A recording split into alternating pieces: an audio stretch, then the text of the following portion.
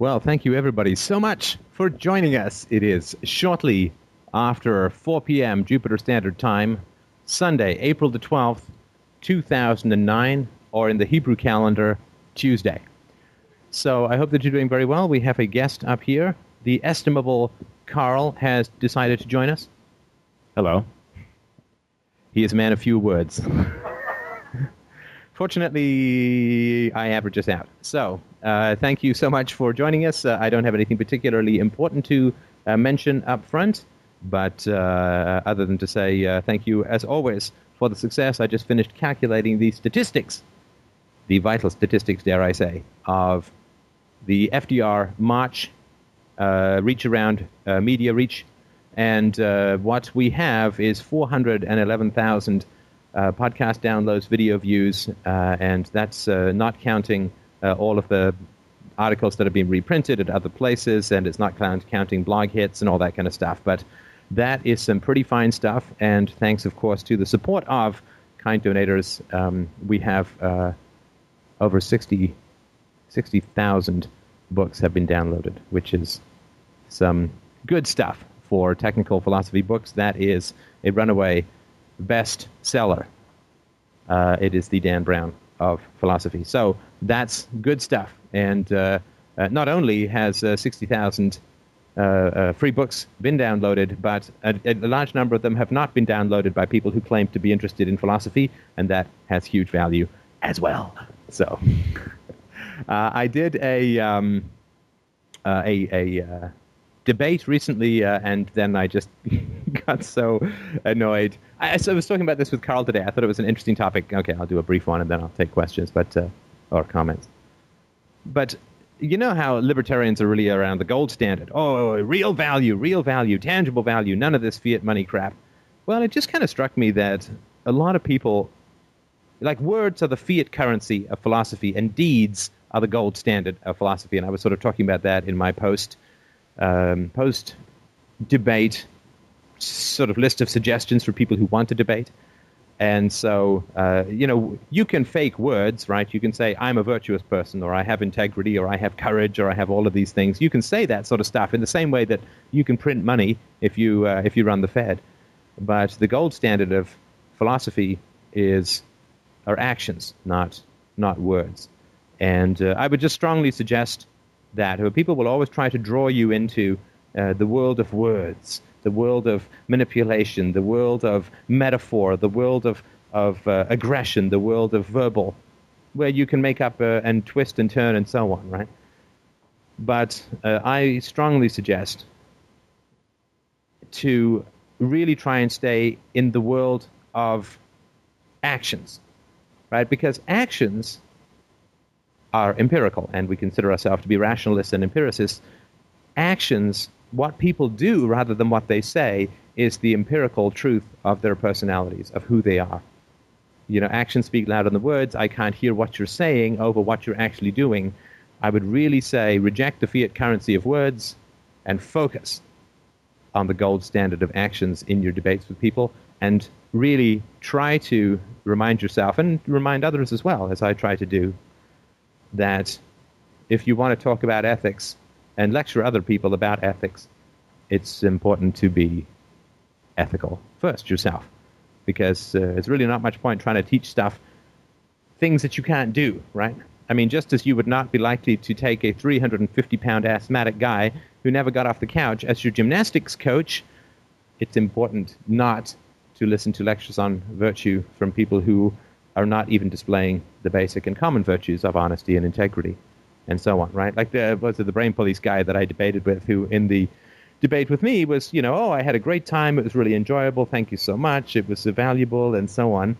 And then, on his blog the next day, I read that I'm manipulative and false and lie and all this kind of stuff. And it's like, man, if you can't even get the basic integrity of not being two-faced, I don't know that I really want to hear. In fact, I know for sure that I don't want to hear about your ethical theories in other areas, right? So just something to mull over. I try to remind myself of this, and when I try to remind myself of stuff, I will also try to remind you, so that we are all, as they say, reminded. So Sorry, that was my... oh, never mind. Okay, so that's it from my Hamana Hamana. If you have questions, comments, issues, praise, bling bling, please do hurl it at your monitor, and I will listen closely. All right, well, while we're waiting for people to finish their vocal warm-ups, we will have a look at a question that was posted. Somebody said, no Skype name. He rode through the desert on a Skype with no name, but maybe a question. Is violence, like in movies such as Terminator 3 or Quentin Tarantino's movies, something boys and men innately enjoy, or is enjoying that a form of trauma? Should we turn to the panel? I'm getting a certain amount of drool from Isabella. Mom is about to nap. Carl is stoned. And no, he's not. He's just a little under the weather, right? Yeah. So I guess it's up to me. Let me snort a few lines and let's roll. Well, I would say that violence to me in art and in movies is something that I can't do. I can't do it. I can't do it. And this happened to me, oh gosh, when did the movie Casino come out? It's like the early 90s. It was 15, 20 years ago. There was a scene in Casino where they pop a guy's head in a vice and squeeze it till his eyes pop out.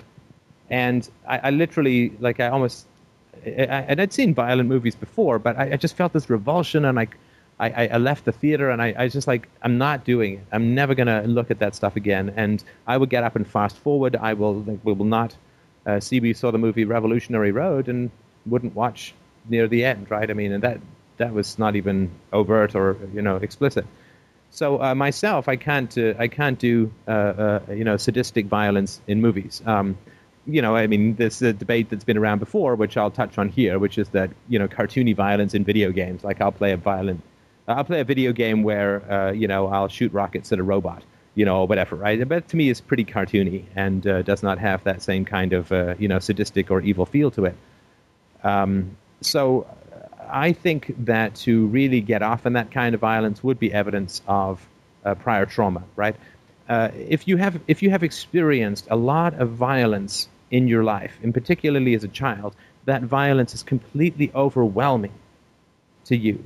And the solution to the violence that is overwhelming as a child is, as we touched on, though not explicitly last Sunday, is dissociation, is the separation of your sort of live and rich emotional experiences from your environment because it's too much, right? In the same way, if you get hit with a taser, you'll probably pass out, right? It overwhelms your body and you futz out. And the problem with that, and there are many problems with that, I mean, first of all, it's very healthy to do that as a child, right? Dissociation is better than insanity, right?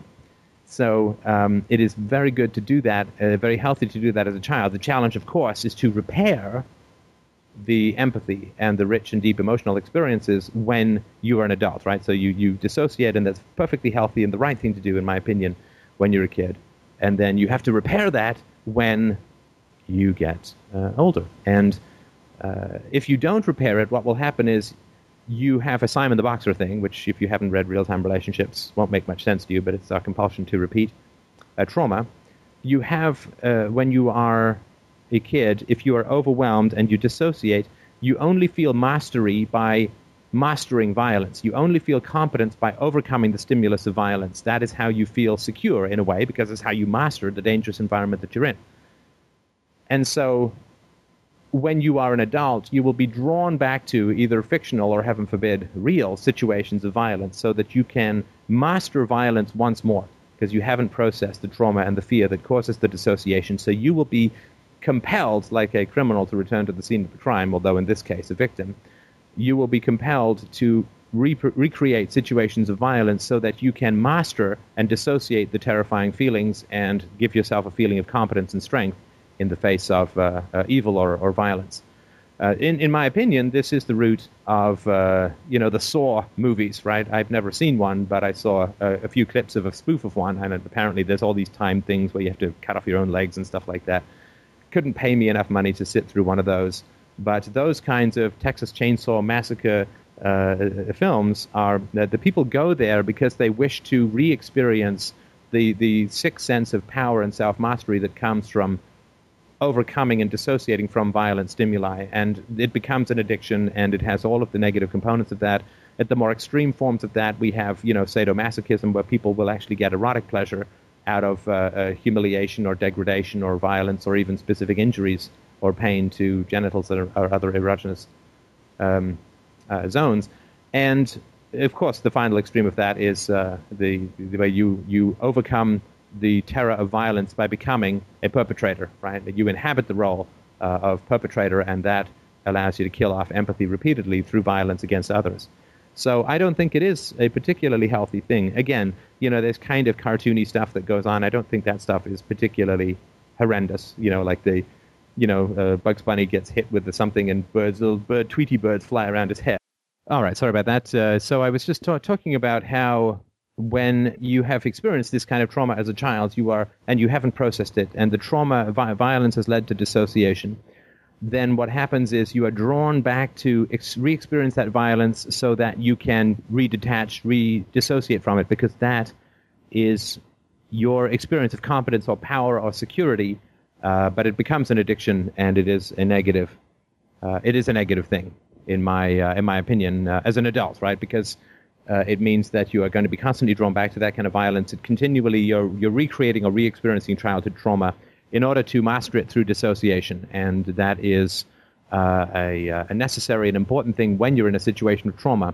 But it is, I think, a not healthy and a destructive thing then when you're out of that situation of trauma. So that's my sort of 2 cents worth on that topic. So if anybody else has anything that they want to add to that or another topic, please feel free to jump in.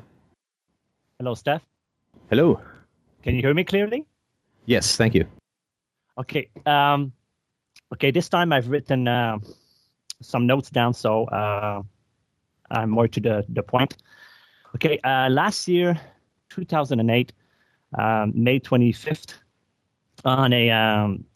during a karaoke evening, I was with several colleagues, several nurses I work with at my local hospital. This particular nurse, in 2006, I have gotten the consent from her, the permission to talk about this, because she's going to publish her story online, and I'm helping her to do this. She was working the overnight shift in the emergency where she works. In the middle of the night, she got a splitting headache, and she collapsed on the floor. And 10 minutes later, when she was at in downtown, they've diagnosed her with a very rare trauma to the brain that is similar to a brain aneurysm.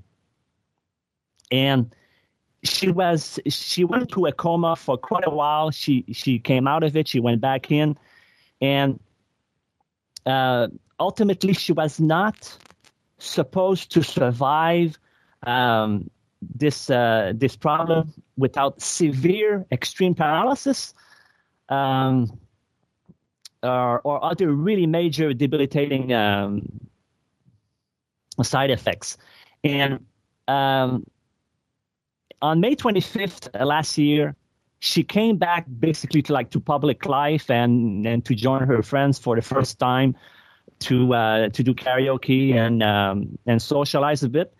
And me, it was my first time I've met her, other than when I saw her on her deathbed, basically with her long, beautiful blonde hair shaved completely, and all in a fetus position, and really it was totally sad. And so when she came back on that night, I noticed almost right away her marked significant change in her behavior vis-a-vis strangers of the opposite sex, and the younger, the more she liked them. what happened apparently there? I'm going Sorry, to jump forward and come sorry to back. interrupt you. Could you just repeat that last bit? Strangers of the opposite sex, she liked them with the younger Yes, they were. Sorry, could you just repeat that point? I just missed that.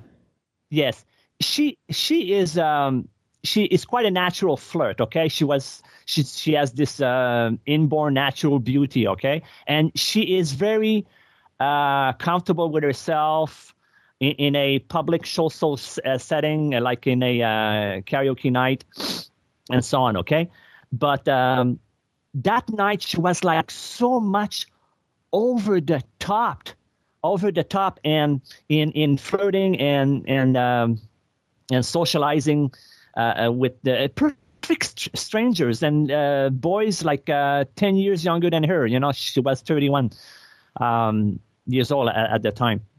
And I was scared stiff and I was really worried about her 2-year-old son that stayed at home with her soon-to-be husband, and which she didn't know anything about this, what she was doing, her behavior at the bar.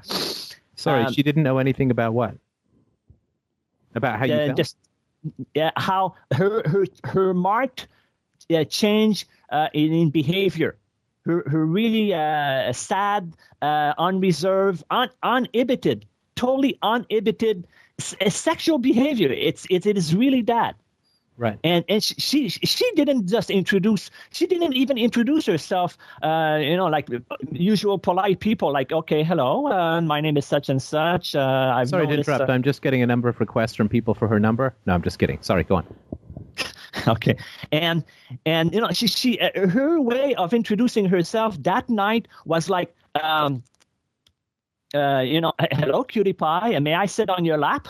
And I mean, it's stuff like that. It was totally disgusting as far as I'm concerned.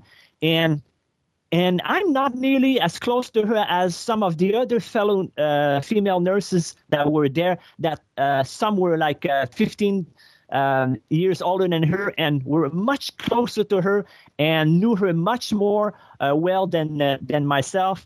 And I was shocked and surprised and angry that they did not recognize, and if they did, intervene in such a way that they have the welfare of the 2-year-old boy that was in the care of her husband that night. And I'm sorry. I just want to make sure I understand. How is it that her son was threatened by her behavior at the bar? I'm sure it is. I just want to make sure I understand it. Yeah, I know. It's sorry, go on. By not being a good mom. I mean, she I call the expression, she was slutting herself at the bar on that karaoke night. And I'm sorry to interrupt you, but I just want to make sure I understand. So she had a brain injury, right? Yes. Right. So I don't know that you'd necessarily want to put on the moral terms for someone who's had a brain injury, because it's not necessarily a moral decision that she's making, right? Because our minds come with, we have inhibitors, right? Behavior inhibitors that are developed pretty early on in life, and they're very physical things within the frontal lobes, and it is really the sort of cluster cloud of higher functioning in the high frontal lobes that are the inhibitors for our behavior, right? So when I was younger, I had a friend. He's unfortunately dead now. He died years ago because he didn't have these inhibitors. And we would go dirt biking. And what? Oh, did we lose the call? No, I'm here. Oh, you can hear. Okay, sorry, just other people that called. Yeah. So what happened? We would go dirt biking, and this guy, Jamie, his name was. He was like. He did not have risk processing down to a fine art, let's put it that way. Did he have a helmet? No helmet. And he would literally like ride off a bridge into a river without even checking how deep it was, right? Right? I mean, he was really, this did not work for him, this risk reward, right? And I mean, don't get me wrong. I mean, I'm a fan of risk, right? I mean, this whole crazy venture is a risk, right? So I'm a fan of risk. But I'm a fan of like intelligent risk or managed risk or something like that, not just cross your fingers and crap like that, right? So he didn't develop that, and there are traumas, and these are generally psychological, although they can be physical, right? There are traumas or a lack of parenting or aggressive parenting that can result in people not developing the physical brain structure of inhibition, right? And inhibition is really good. Life is a balance, right? We want to take risks, but we don't want to take stupid risks, right? Because not taking a risk is itself a risk in life in general, right? Like if it's like, oh, well, I don't ever want to go and ask a man or a woman out, well, that's taking a risk called loneliness and a bitter old age or whatever, right? So there is no such thing as no risk in life, because avoiding risk is just accepting another kind of risk. So yes. So the thing I would just say is that people who do not have that physical structure, and you can see this in kids, right? I mean, when I was working in the daycare, you could see these kids who simply did not seem to have the ability to process the consequences of their actions. And those were the kids who would like push another kid over right in front of you, because they would have this, it was like stimulus response. They would feel upset and they would lash out. They would push, they would hit, they would take, they would whatever. And punishment didn't matter to them because it was kind of unrelated. It was just kind of random. And so what I'm saying is that if your friend has had this kind of brain injury, which has caused this inhibition to not be present in her mind, yes, then you're sort of like saying it's immoral for a guy who's lost his arm to not clap. Well, he can't clap because, unless he's a Buddhist, because he's only got one arm. And so, and this is not to say that you shouldn't be concerned or care or try to do something about it, but I would suggest that the moral dimension of this might not be the first place to go, if that makes any sense. Yes, absolutely. Just to give some more details, she said that she went back to the age of a 13 and 14-year-old girl, resulting of the injury, and she never understood actually what happened to her until she discovered this book about a neuroscientist that went on the Oprah Winfrey show several times by the name of Dr. Jill Bolte Doyle. And she apparently she's real. I went to see on Wikipedia and she's all there. And this doctor, she was 37 years old. She had some kind of tumor that exploded in her brain. She went back to the age of 3 years old. She lost all her knowledge, everything. She was like almost like a 3-year-old kid that didn't know much of anything. So my point is that the next day I went to talk to somebody at the hospital that knew somebody that didn't work at the hospital, was not even in the province, so that they could call her good friend, this nurse, to ask her if everything is all right and if she could help at all into her re-immersion into public life, if you will, okay? And eventually this nurse, my friend, she found out about this, okay? And she got extremely over the top, mad, and so on. She wanted to have my job, my life, and she was going to take legal action against me and tell the hospital that they should fire me and so on. And just this past few weeks, she wrote me a 5-page double-sided letter saying she was completely wrong because before she read this book by this neuroscientist, she didn't understand. She thought she was totally fine. It was her own business, and nobody had any not a right, but any reason to doubt or judge her motherly behavior in a karaoke night. And now she says that I was the only one that intervened. No doctor, no nurses at the Neurological Institute in Montreal, no expert intervened and recognized her change of behavior, potentially dangerous behavior. None. Nobody intervened and talked to her fellow friends and tried to help, except me. My problem is that I'm extremely now. I feel really confused and ambivalent about all this praise she wrote through this letter, that she wants to meet me again. She wants to have a nice long supper to talk about all this, because she's very happy that I intervened, because she did have a date rape drug by Hell's Angels at one point a few weeks later, after this incident. Okay, that she I'm sorry to hear that. That's terrible. That she revealed to me. Okay, she came several times in several bars in downtown, being kidnapped by Hell's Angels and being date raped and so on. She's a very, very attractive, petite-sized lady that is full of. And my first concern was the 2-year-old boy. I was ready to risk my friendship to her. I was ready to risk my friendship to all her other friends by association, by putting this 2-year-old son at the forefront. Okay. Now let me just stop you here, right? And yes. I assume that you're. Well, I'm not even going to assume. I'm just going to tell you why are you getting involved in this? Well, I was involved in it. I'm just, you gave this woman some help, which I think is great. Yes. Right. Yes. But you say you're ambivalent about the dinner that she wants to have, right? Yes, and overall, the just value of all this praise that she's giving to me. I mean, I do not feel that I did much at all, except just you did. Look, first of all, you did a lot because no one else did, right?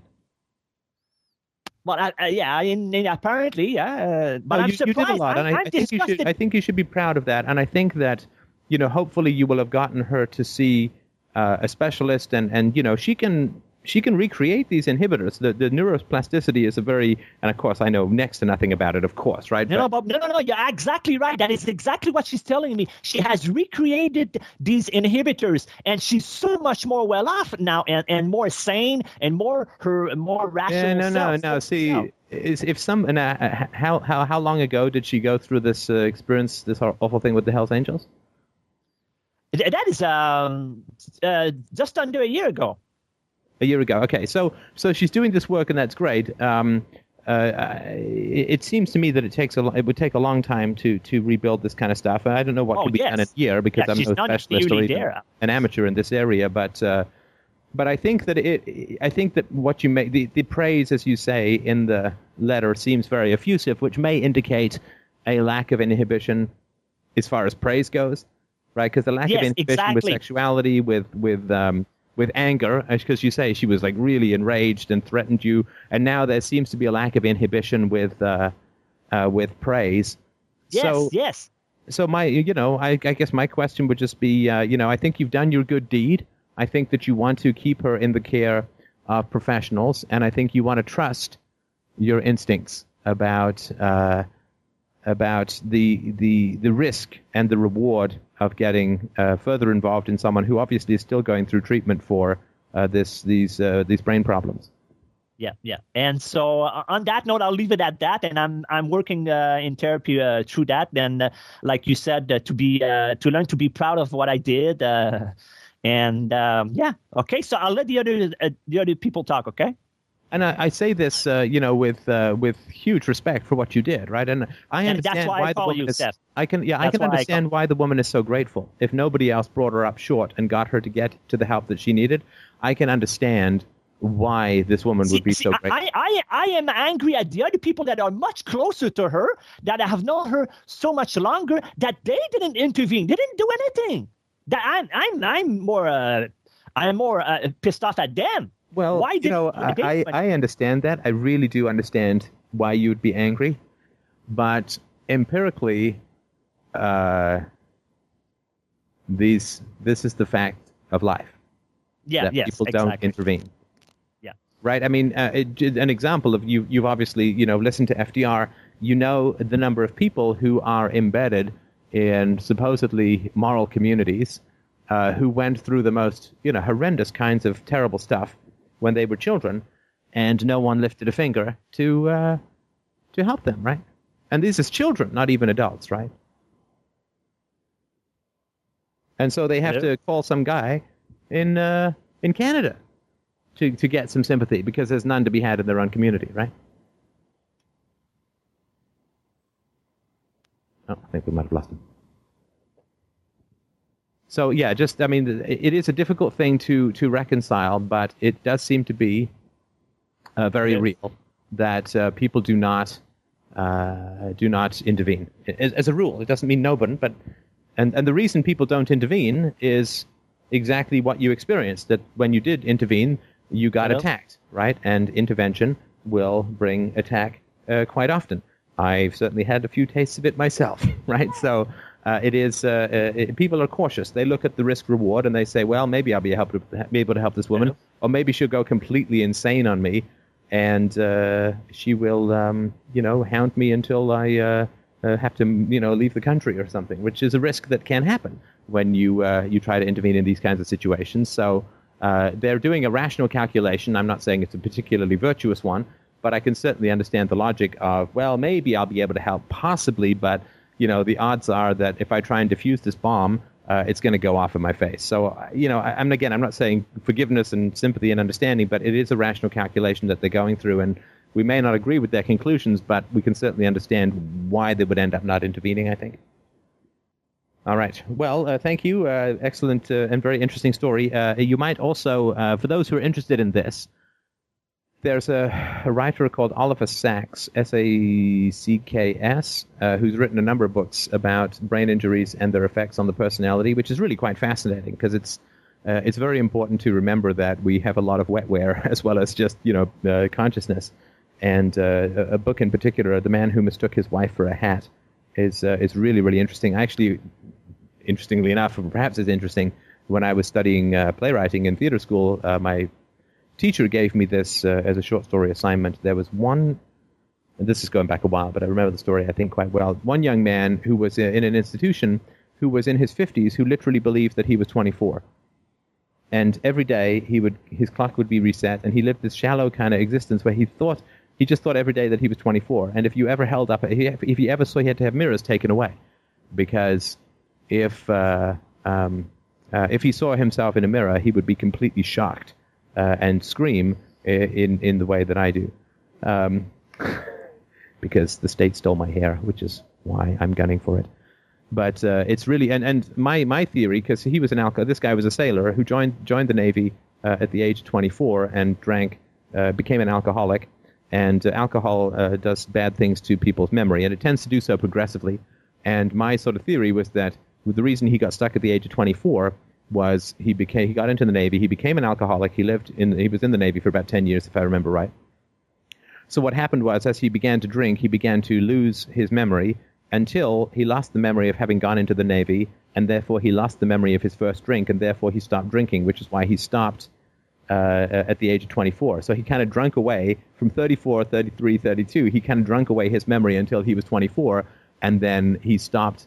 He lost the memory of even his first drink, and therefore he was no longer an alcoholic, but the drinking had destroyed his ability to create new memories, and therefore he was stuck in this Groundhog Day of a shallow existence at the age of 24 and had no real idea of what was going on in his life. So it is really interesting to look at the biological basis of consciousness. It's nothing more than a little hobby for me, because, it takes a huge amount of specialization to say anything smart about it, but I think it's well worth looking at the physical basis of the brain, and the research certainly does seem to be pretty advanced and wild in this area, So it's just something I would recommend reading up on. Neuroplasticity in particular is a fascinating thing to look at, what the brain is capable of doing when you rewire the brain. And there's some BBC Horizon documentaries on that, which are just really, really fantastic. So I just wanted to mention that, and this is an area of interest that I think is well worth. It certainly was well worth exploring for me, and may be the case for you as well. So that's it for that topic. Thank you very much for the kind caller. And if you would like to bring up a topic or question, I'm curious, of course, because there were a large number of people who rode my tailpipe with some severe alacrity, so to speak, because they think that I don't allow people to debate with me or somehow avoid challenging debates or whatever, because the people posting on my recent YouTube video all seem kind of, like decaf may not be a bad idea.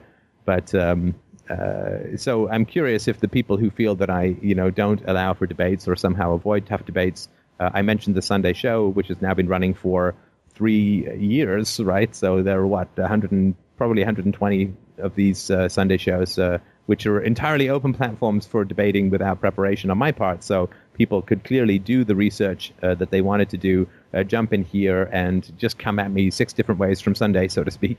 And they would have the upper hand. So I'm more than happy to jump in the ring, blindfolded with one hand behind my back. If people want to come, that would be great. So I'm curious if anyone is here from the YouTube channels where they said, gosh, Steph doesn't debate and won't debate with me, and I mentioned the Sunday show. So I'm just wondering if anyone is here from the YouTube channels who had issues that they wanted to bring up with me.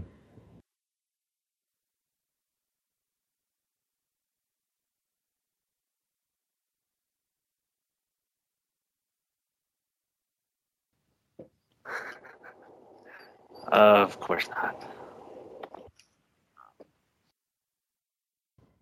Don't be shy, and you can type your questions into the window because you certainly don't seem to have any problem being very aggressive in the YouTube channel, and now you have a chance to really bring up your issues face to face.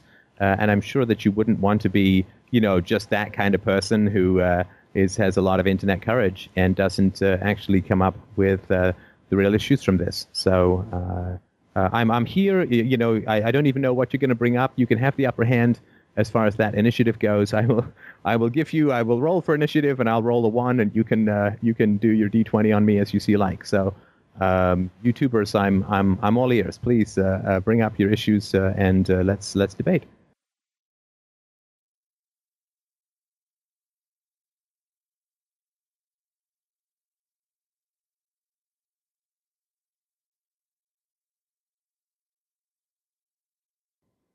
Okay, well, while we're waiting for the YouTubers who have such courage to speak up, I'm sure that they're just finding their mic switches or something.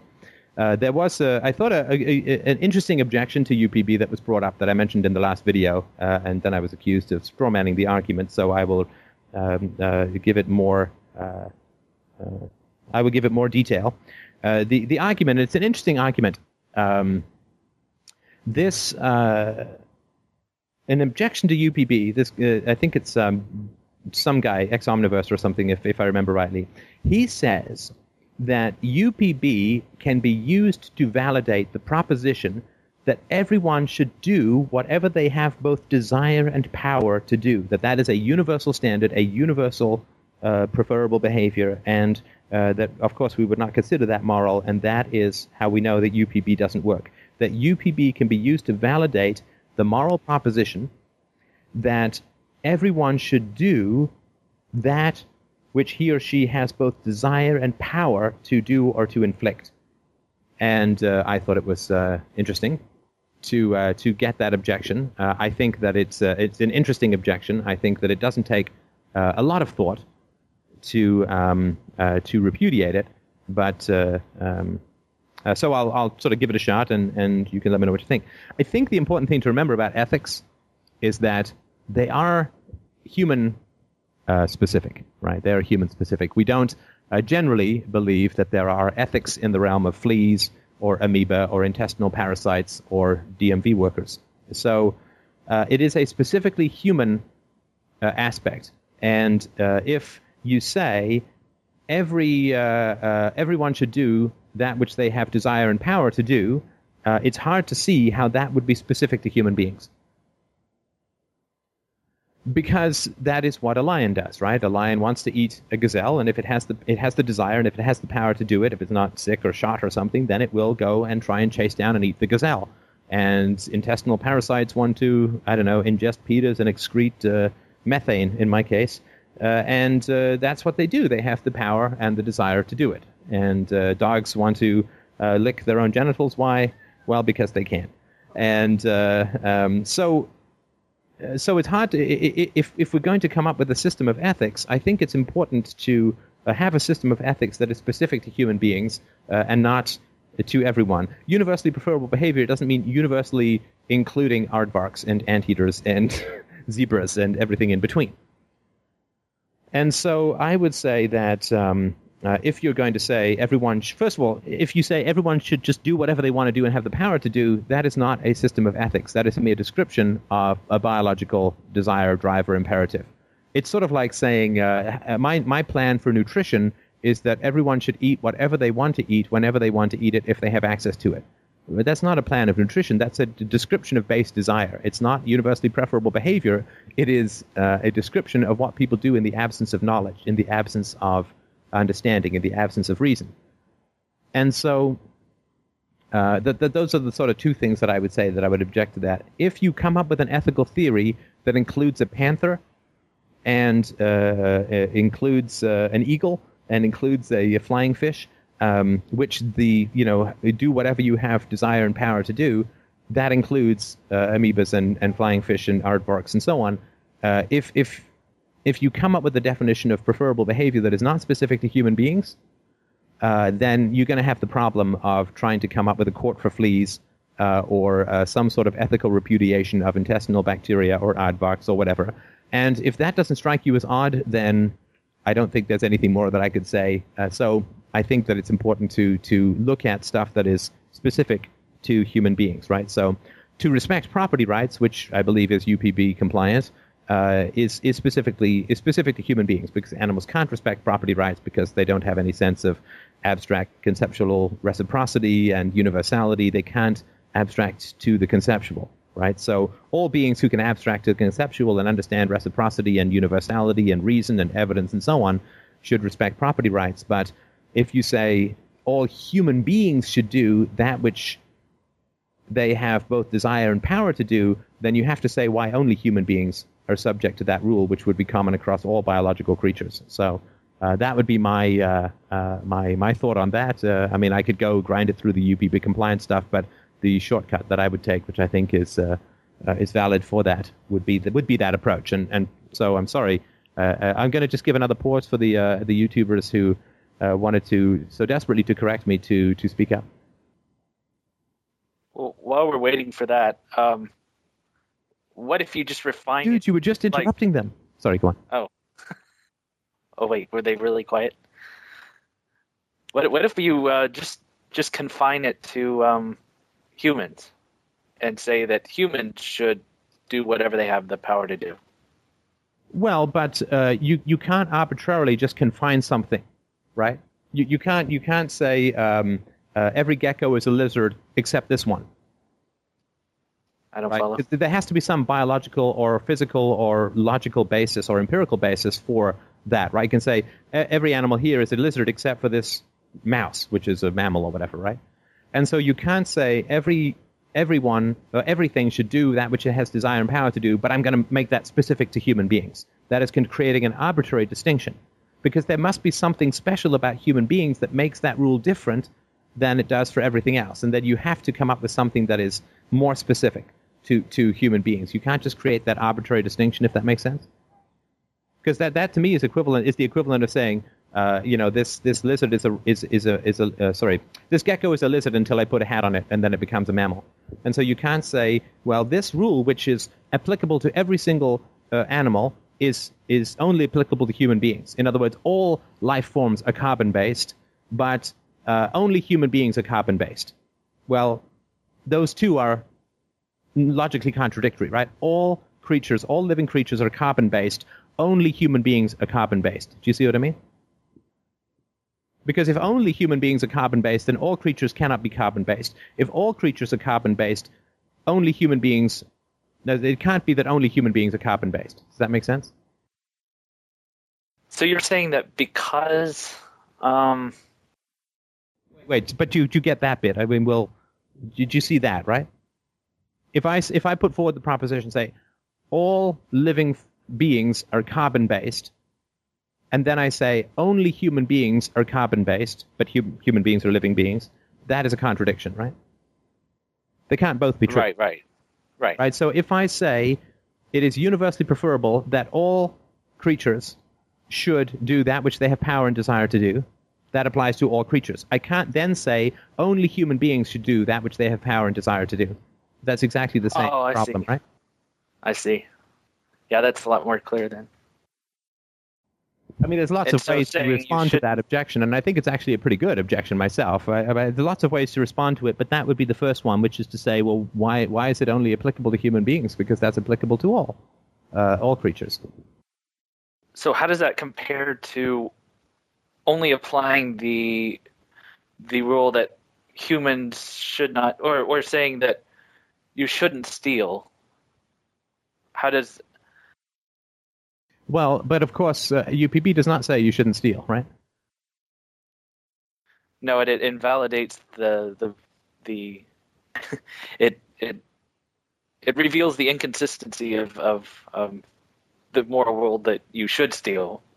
Yeah. It basically says any moral rule which justifies stealing is logically inconsistent, and of course inconsistent with empirical evidences. But mostly, it's logically self-contradictory. But it also validates the moral rule that you shouldn't steal because it's not inconsistent. Sorry, say that again? But wouldn't you say it also validates the moral rule that you shouldn't steal because it's not an inconsistent rule to make? Sorry, there are too many negatives there. Can you simplify that? Like it's not if I the say negative you of the other, steal. that's the opposite of what shouldn't be the negative of what is not true. I'm sorry, I just couldn't quite follow that, so maybe you could clear that up a little for me. Like if I say people should not steal, then that can be applied universally and not be inconsistent. Yes. Sorry, I'm not sure what your point is after that. I agree with you, but... So UPB doesn't invalidate people should not steal.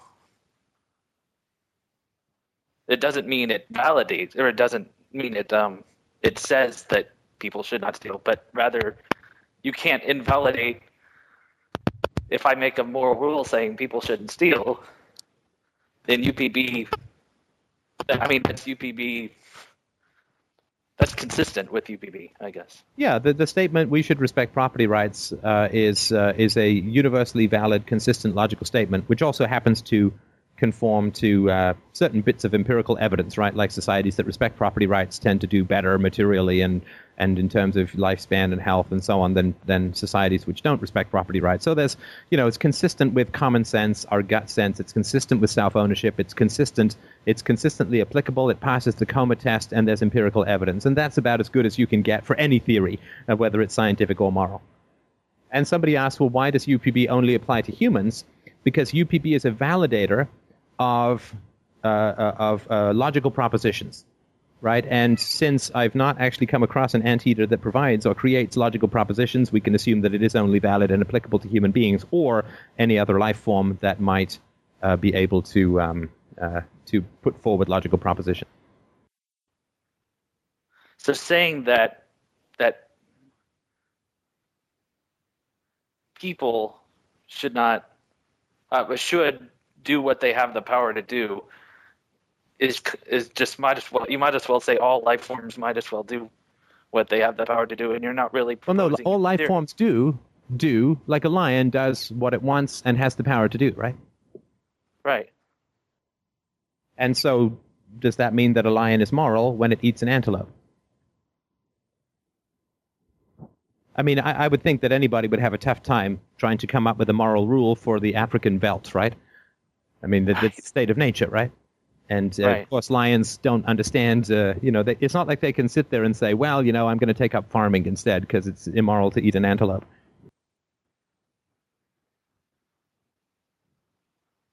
Like if I were to come up with a rule that says it is moral to be carbon-based, right?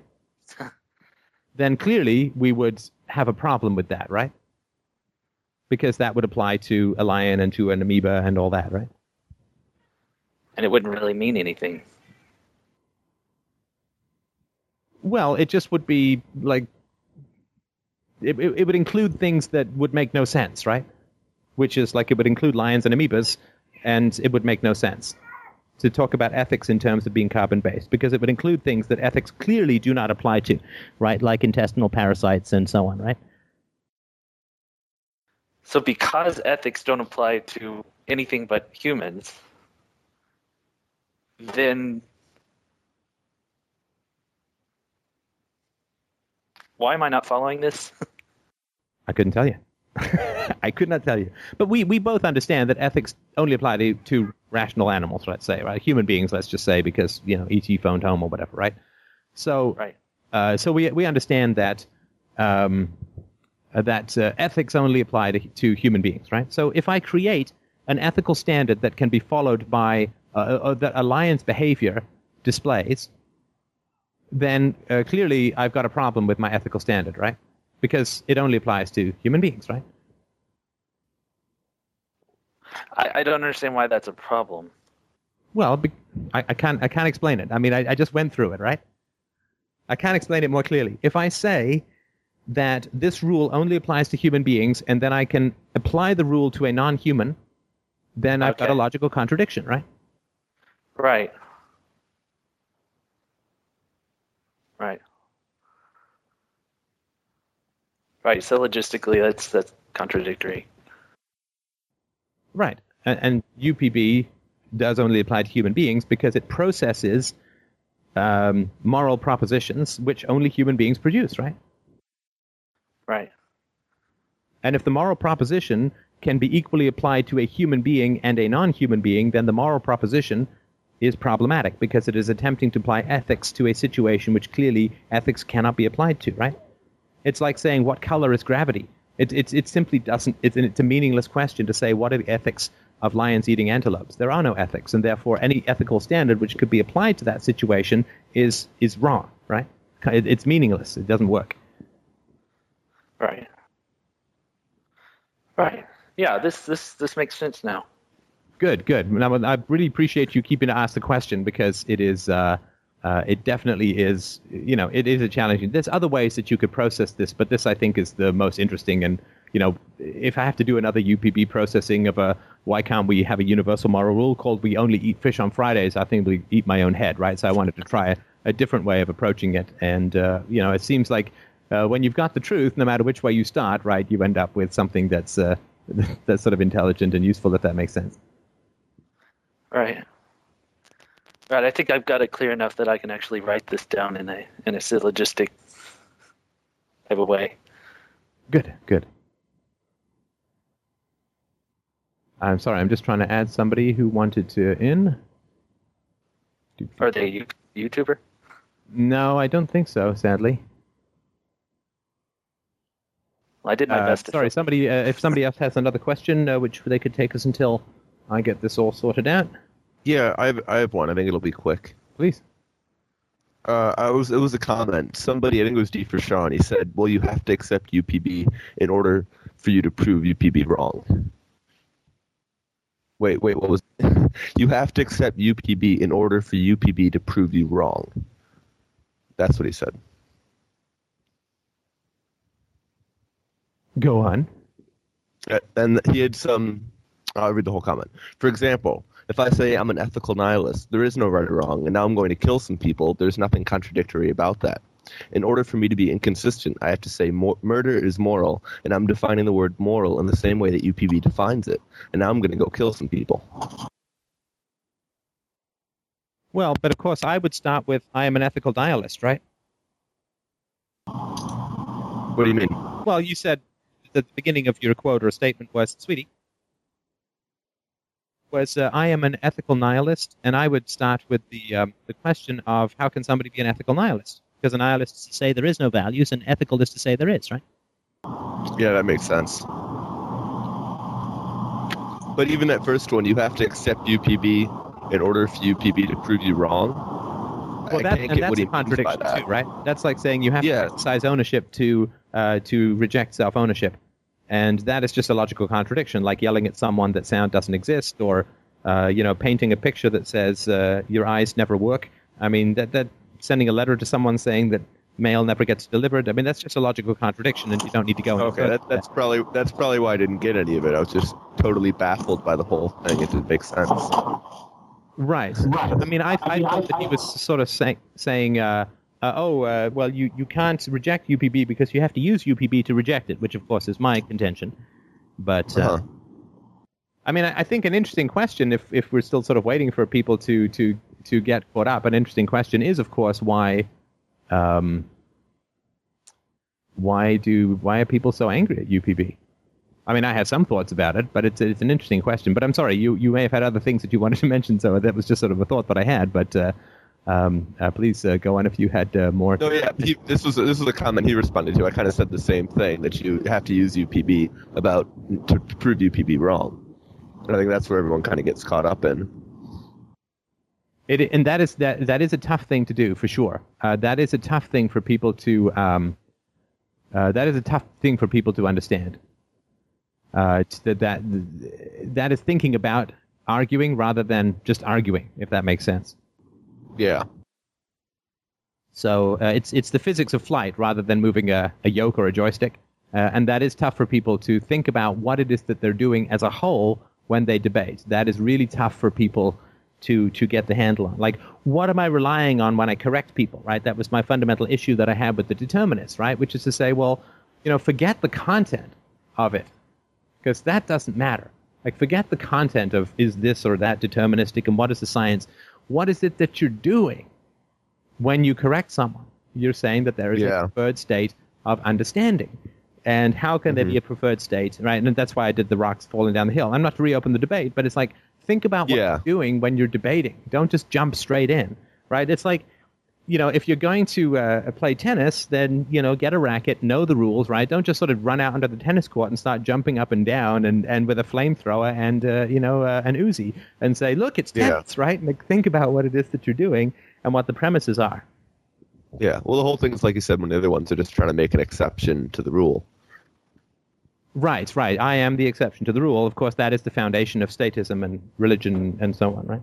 Yeah, that's what they're doing in all of this. Right.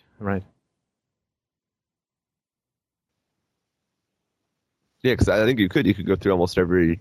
We both could through their arguments and point out the exception they try to make from the first principle they start with, because that's where it goes, and they just layer stuff on top of it to distract you.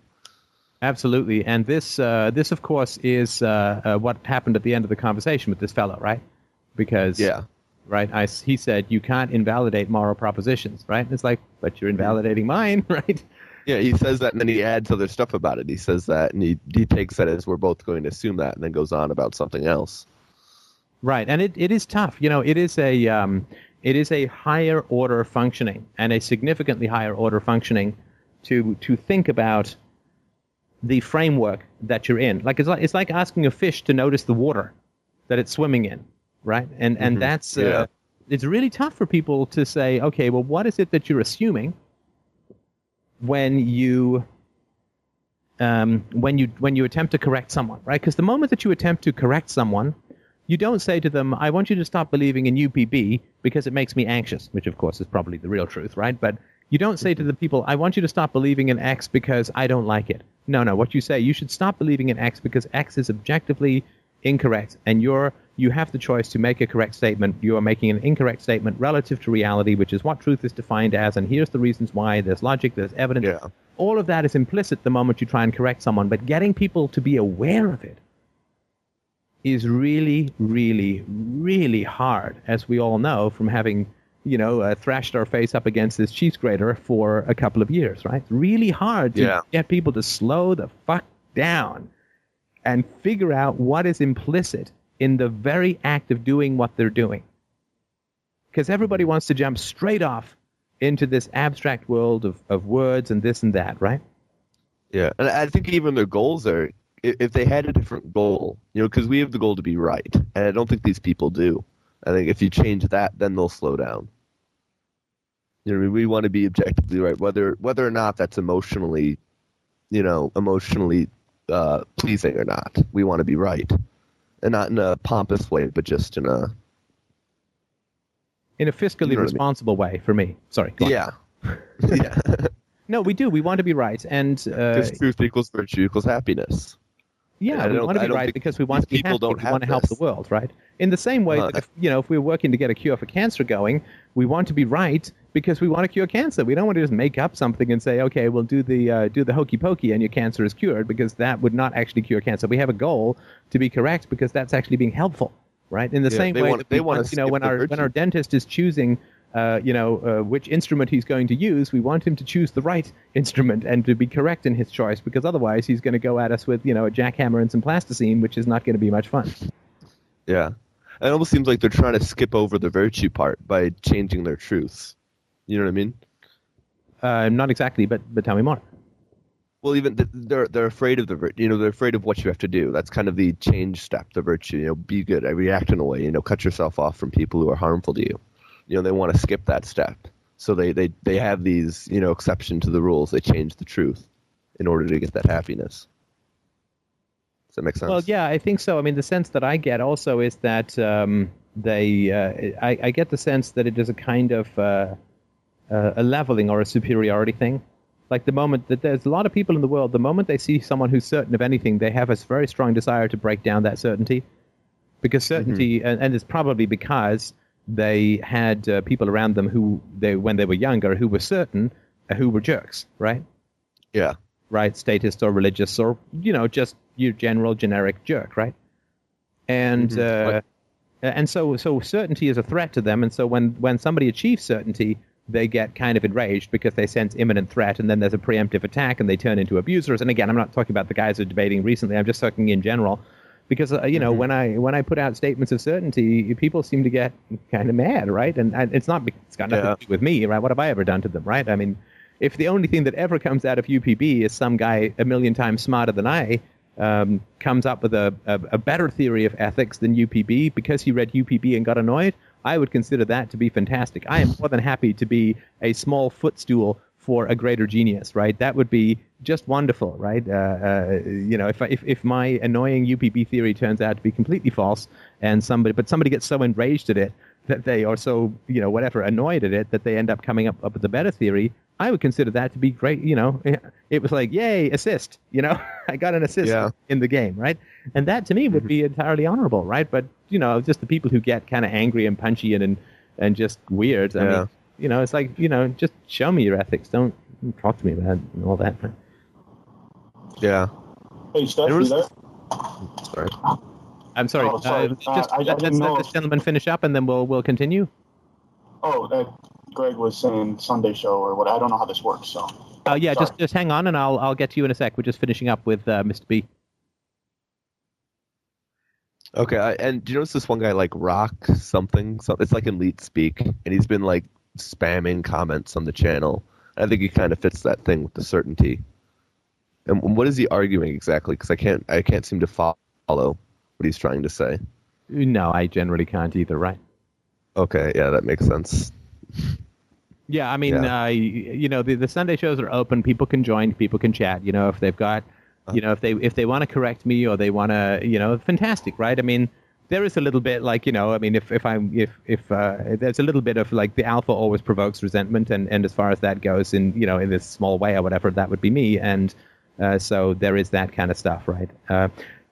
Because, if UPB solves the problem of ethics, and of course I think more that it does every day, doesn't mean it does, it just means that I think more that it does, then, we don't need religion, right? Because that's the big thing, right? Religion says, well, science can't give you ethics, reason can't give you ethics. Yeah.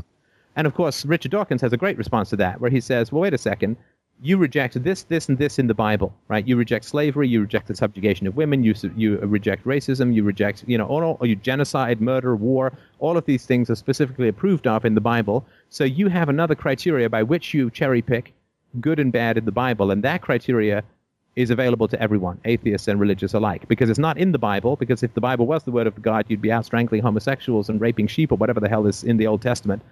And the fact that you don't do that, but you reject those parts of the Bible based on some external standard, that external standard is available to everyone and not just the religious. I mean, it's a good argument, but of course it's more of a negative than a positive argument, because that other standard that he's talking about is UPB. But of course he doesn't know it because he's Dickie D and hasn't studied it, and why would he? He probably hasn't even heard of it. So. Mm-hmm. He's a socialist anyway. Yeah, I don't know. That's what he I've read some claims, stuff I where he's think. pretty skeptical of the state, but I wouldn't say he's probably a socialist when it comes to science funding. I'll certainly give you that. Oh, yeah.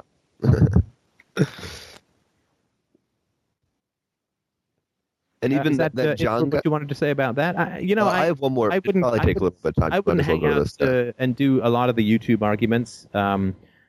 There's a board, there's an email, there's a chat room, there's these. Yeah, I try not to. every week. If people don't want to do that, then it's. Well, I made the comment. They're doing their own thing. It's got nothing to do with the me or FDR or UPB or anything like that. Yeah, I just made a comment for you to see it, just laughing about the using UPB to prove UPB wrong, and then they, jump on that. So that's what I was just curious. Yeah, well, it may be interesting to see, but people just get kind of enraged, right? Yeah. They just change the topic and get angry about something else. I mean, they lack the inhibition, right? They lack the observing ego to say, why does this bother me? This is what people need to do, right? And very few people do, which is to say, why does this bother me? Why am I so angry? Why does this bother me so much? Why does what Steph's doing and UPB, why does it make me so angry? Why am I so angry? The moment you ask that question, you recognize that your anger is an internal state that you need to deal with as a psychological phenomenon based on history or whatever, right? Then you can stop acting out against me or whoever it is you're acting out against, and you can start to deal with this as an internally generated state. But as long as people are acting out, and this is stimulus response, which of course I've seen ever since I was a kid in my parents and as a teenager in the daycare, when you see the stimulus response, you know it's got nothing to do with you whatsoever, that they don't seem to have the maturity or insight or wisdom, or maybe it's a matter of intelligence, to look in the mirror and say, well, wait a second here. Why am I so bothered by this? Why do I get so angry about this?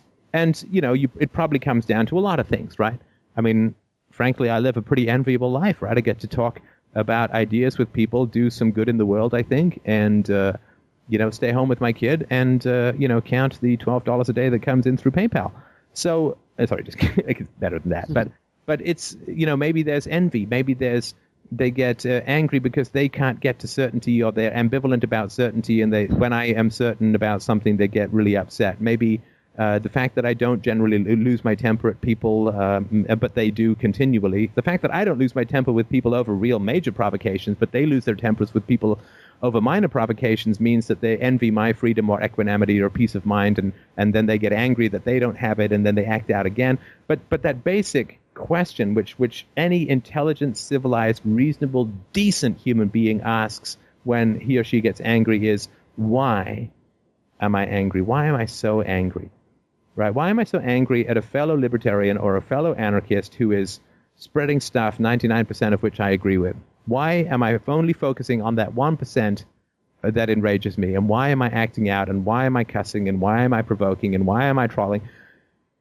Any reasonable, decent human being asks that fundamental question and does not imagine that the answer is outside, right? Because basically they're religious, right? Because a religious person stays religious only because they don't say, what psychological phenomenon is driving me to believe in something I can't see? Yeah. Why do I believe in God? Why do I have this belief in God, right? Because that leads them back to their culture, their family, their history, their peer pressure, their fear of thinking for themselves, the punishment for nonconformity. It leads them back to psychological things, right? Why do I have a belief in God as opposed to some other God or no God? Well, because this God, right? Well, because my parents taught me about this God and I was punished for not believing, and my peers would have rejected me and I wasn't allowed to say no and I was dragged off to church, right? And once you go down that road, you end up with a calmer, more rational, more at peace life, where you're not defending the indefendable, you're not reacting like a 2-year-old to not getting a candy bar whenever something doesn't go, whenever something bothers you.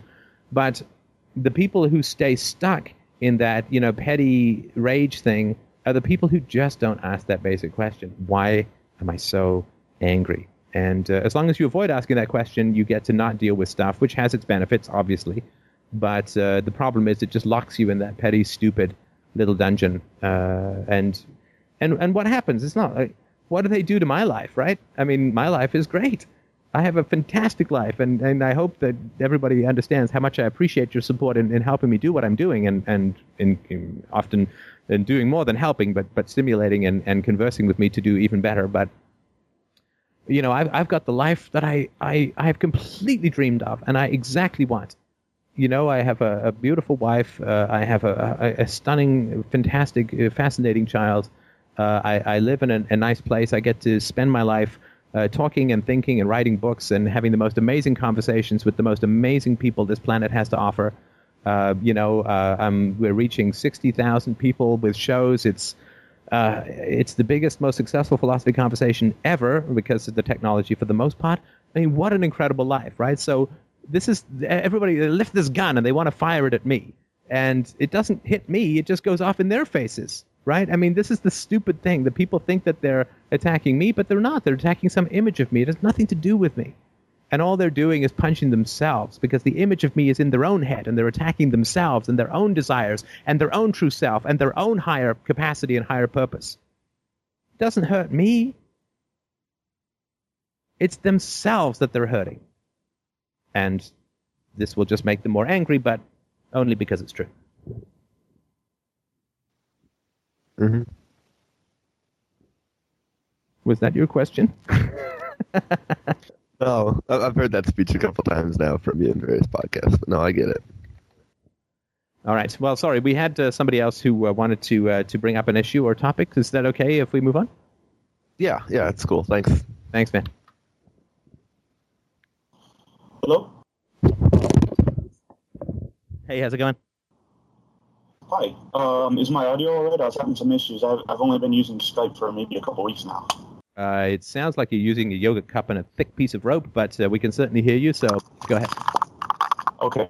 I was the one that emailed you with a couple I don't know what you call them, points that I wanted to clarify. Yeah, you want to just read that email? Well, I was kind of hoping, so I don't get all monotone, if we could just start with one and discuss it, and then I could maybe see where I'm totally off base, or see if this is something that, we could maybe not take up all your time on your podcast with. Sure, give it a shot, and, of course, it may not be you who's off base at all, right? So go for it. Well, the main deal with my interaction with you and UPB was that I agree with 90% of all of it, and it's more the methods of proving stuff that I had issues with, kind of a logical thing. And I'm like I said, you've got so many podcasts and so many posts and everything that I'd have to read through to find the one response that you maybe already had. But one of the issues was like the $1 billion proposition, which of course now is probably the $1 trillion proposition. But you were using it to talk about determinism versus free will, saying that a smoker might say that they can't stop smoking until they meet the pile of money, and then they can stop. And that's the free will, right? Am I interpreting that correctly? Well, it's not. It's not free will. I have a video series and podcast series on free will, and I won't go into the definition of it here as I work with it. But what I wanted to do with that was to point out a difference between, you can't pay a guy $1 million not to have cancer, because if he's got cancer, he's got cancer. But if you pay $1 million to a guy, he can probably stop smoking for a day, right? Right. And it wasn't like, and that's a proof of free will, because it's not. But what it is an example of something that is different between that which is involuntary and that which has certain aspects of voluntarism, or at least appears to have certain aspects of voluntarism. So right. Okay. So the appearing to have voluntarism is because I was going to say that's a proof of determinism, if anything, because you're changing the stimuli. Well, but would you agree that there is a difference, and I'm not saying that this proves free will, but would you agree that there is some sort of important difference between having cancer and smoking, in that you can't be paid to not have cancer, but you can be paid to not smoke? Right, because the original act of smoking is not something that arises from the physical need. It gets chosen, and then the nicotine and whatever is the reinforced stimuli that then keeps you smoking. Oh, no, I absolutely agree with that, but I don't mean the starting of smoking. What I mean is that you can pay someone to stop smoking, but you can't pay them to be taller or to stop having cancer or something, right? Right, unless somehow you could communicate to the cancer cells that $1 million is an important thing. But that's, it's a I physical... assume that you're just reaching there, right? Because we're not going to there negotiating with cancer cells, right? Well, right. That's what I mean. Is I always like to point out the impossible if. Okay, can you not do that? Because I want to stay on point here, and clearly we're not going to go into the realm of negotiating with cancer cells, right? Right. Okay, so there is a difference, and the $1 billion proposition was really just around that there is a difference between these two states. Where that leads is, a long, complicated discussion, but we do have to understand that there is a difference between these two states, in the same way that there's a difference between the future, the present, and the past, right? I can't conceivably change anything that I've done in the past, and I can't conceivably predict everything I'm going to do in the future, but I can, to some degree, have control over what I do in the present. Not perfect control, but some level of control. Right. Okay, well, we'll just set that one down, because that gets into determinism, and if everything is determined, then blah, blah, blah, all that stuff, so... Well, if everything's determined, there's no debate, no one can be wrong, and so if we're going to continue the debate, let's just drop that one for the moment and go on with your next point, if that's okay? Right.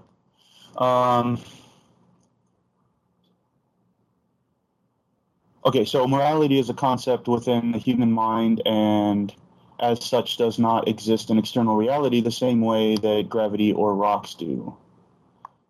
And that's kind of where I would touch on you can't derive an ought from an is, to say that the ought that encompasses whatever it is that you think is the ought isn't integral to the ought. The ought just modifies whatever you're proposing ought, and the actual thing that's being proposed is an is that isn't, if that makes sense. And the ought just says that you should integrate that into your consideration of whatever's going on.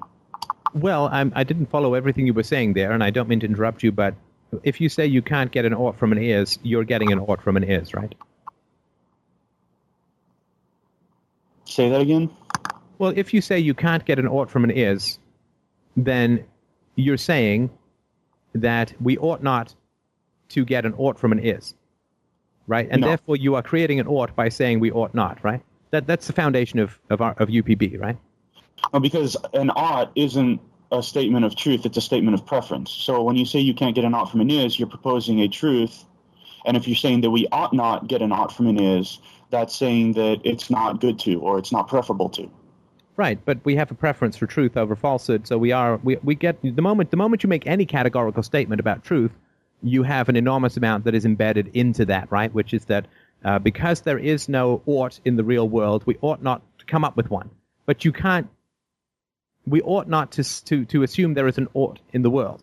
But that is creating an ought right up front, right? In that anybody who says you can get an is from an ought is incorrect relative to reality, because they don't exist in the outside world. So even the statement you can't get an ought from an is an ought statement, that we ought to prefer the truth, we ought to compare the statements we make to logic and evidence and so on, right? So this is what I mean when I say you can't make any statement without the implicit UPB thing.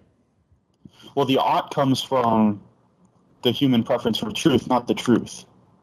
So you're saying that because everybody in whatever discussion prefers to follow whatever's truthful or whatever's real, then there's an automatic assumption of the ought, but the statement of the truth isn't what has the ought. It's the people discussing it that has the ought. Right, but you see what I'm saying. So then if I say an ought does exist in the world, you're going to correct me, right? Well, I mean, the point that I'm making is that that the ought is the preference, not the truth. They're only tied together because it's not so much that the person's creating an ought, is that the ought is implied because it's relative to the humans. Okay, and perhaps what we should do is then just start with the basics, because I think I understand, but we probably should start a bit more simpler. Can you tell me what the truth is? Well, the truth is separated from the whole absolute subjective nonsense by reality. So it has to tie into reality, otherwise, because that's the metric of truth. Okay, so and I'm just trying to paraphrase and tell me if I'm right, just so I can sort of understand what you mean. So you're saying that the truth is that which conforms to empirical evidence? Yeah, I would say that. Okay, and that if you're proposing, because the way I consider the truth is that it's circular logic, but all encompassing within, barring the stupid argument that somehow you could see reality from outside reality.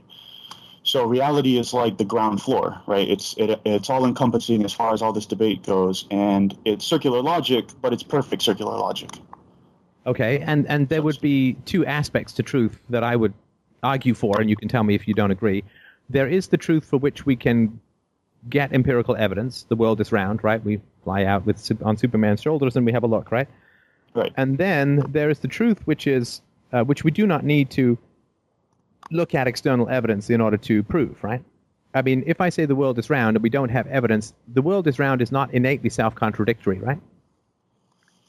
And so we need evidence to figure out whether it conforms, whether my non-contradictory truth statement conforms to external evidence, right? But non-contradictory as in it doesn't have truth or falsehood, it's just a proposition. It's just a proposition, right? Now, but if I say the world relationship saying that the world is a proposition and then roundness is a proposition, and then you're proposing that they're equal. Right. So whereas if I say, sorry to interrupt you, if I say the world is a square circle, right, that is a logically contradictory statement, and we don't need to appeal to evidence to disprove it, right? Right. So we agree that those are the two kinds of truth, right? Because there's the truth which is not innately self-contradictory but requires external validation. The world is round. And then there is the truth which does not rely on external validation, such as the truth the world is a square circle, which is innately self-contradictory and we don't have to appeal to evidence to prove or disprove it. It is innately disproven by its contradictions. Right, because you're proposing the test. When you say that the world is round and it's also a square, you're doing the same thing that you would do in physical reality, which is to say that if you found a world that was square, you are then facing a proposition that says the world is round and square, and then therefore you realize that it doesn't match with reality. No, that's not what I'm saying. What I'm saying is that a world cannot be both round and square at the same time, right? Right, which is how you prove that the world isn't round, if that's the case. No, it doesn't mean that the world is anything. It just means that it can't be both round and square at the same time, and therefore we don't need to look for any evidence as to whether there is a square and round world out there, because it's impossible for it to be both at the same time, right? Right, I'm just drawing the similarity between what happens mentally and what happens physically as the same process. That's all. I agree that there's two. I mean, if you separate it between purely physical and purely mental, then that's the distinction, correct? Yeah. Right, and it's not these two truths. They're not unrelated and they're not oppositional, right? So the reason that we know that a self-contradictory statement is not true is that contradictions do not exist in reality. There cannot be a square, circular world, right? Right. And we know that because contradictions don't exist in reality, and therefore any contradictory statement that claims to describe reality is invalid because contradictions do not exist in reality. Right. Okay, so it's because of the empirical evidence that contradictions don't exist that we know that self-contradictory statements are invalid, right? Right. Well, they don't apply to reality. Yeah, well, I mean, if you say my contradictory statement applies to a reality that does not permit contradictions, that is a logical contradiction in and of itself, right? Right. So it's invalid, right? It's invalid to say my contradictory statement describes a non-contradictory reality. Right. Sorry, I'm getting some kind of crackle from people. I don't know if that's you or someone else, but if you're not talking, if you could remember, please to mute your microphone, I would appreciate that.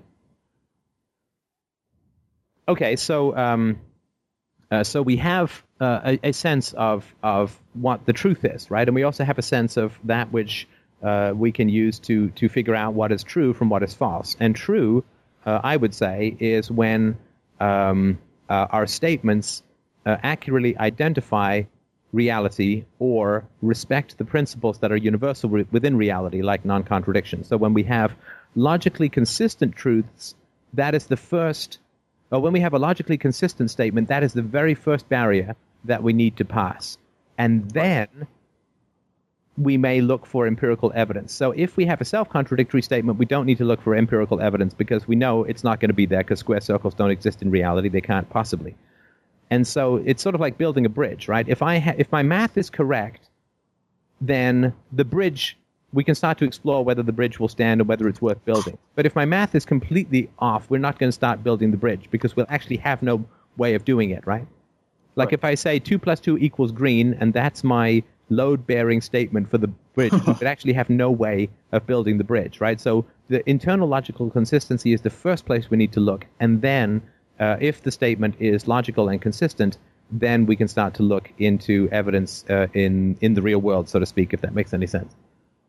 Right, because when you look at the real world for evidence, you're really introducing arguments that either, they add the complexity of whatever your thesis is, and then you see if those are still consistent. That's right. What you do. And since we started with the ought, right? Since a preference does not exist outside of human consciousness, right? Like a rock or whatever.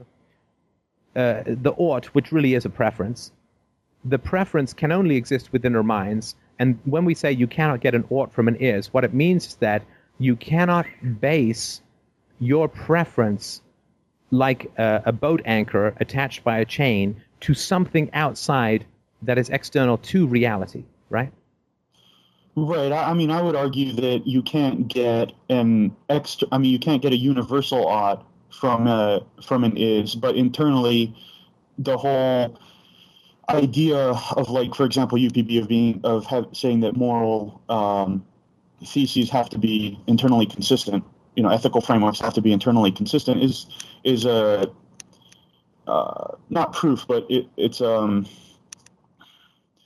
I guess what I mean to say is inside the mind of the person, they have to check their oughts with their ises. Well, no, and let's just back up for a sec before we get to ethics, because this is a very great point that you're bringing up, in my opinion. But if we say we cannot get an ought from an is, we are getting an ought from an is. Well, no, that goes back again to saying that all well, no, it's backwards, but... Oh, sorry. So let me just be more clear about that. We're getting an ought from an isn't, right? Because there is no ought in reality, therefore we ought not to say that there is. No, I know it's trippy as all hell, right? But this is really, really an essential point. Well, I'm trying to figure out whether I need to tie in the whole atomic electrons and everything. I'd prefer it if we didn't. I don't think we need relevant. to, right? I just wanted to check. Like it's when people say, no, forget that. But since that which is true is that which accurately reflects what is, and there is no ought outside the human mind, we cannot logically say there is an ought in the real world. Well, I mean, that's kind of where I was going with the atom things and the whole idea that reality is completely consistent, absolutely consistent, would mean that everything in physical reality does what it ought. Well, no, I think no. You can't put ought in physical processes, right? Right, because an ought isn't happening. It's an ought is a preference, and a rock does not prefer to fall down. That's an old Aristotelian idea of physics, right? That there are these four elements, right? What was it? Air, fire, earth and water.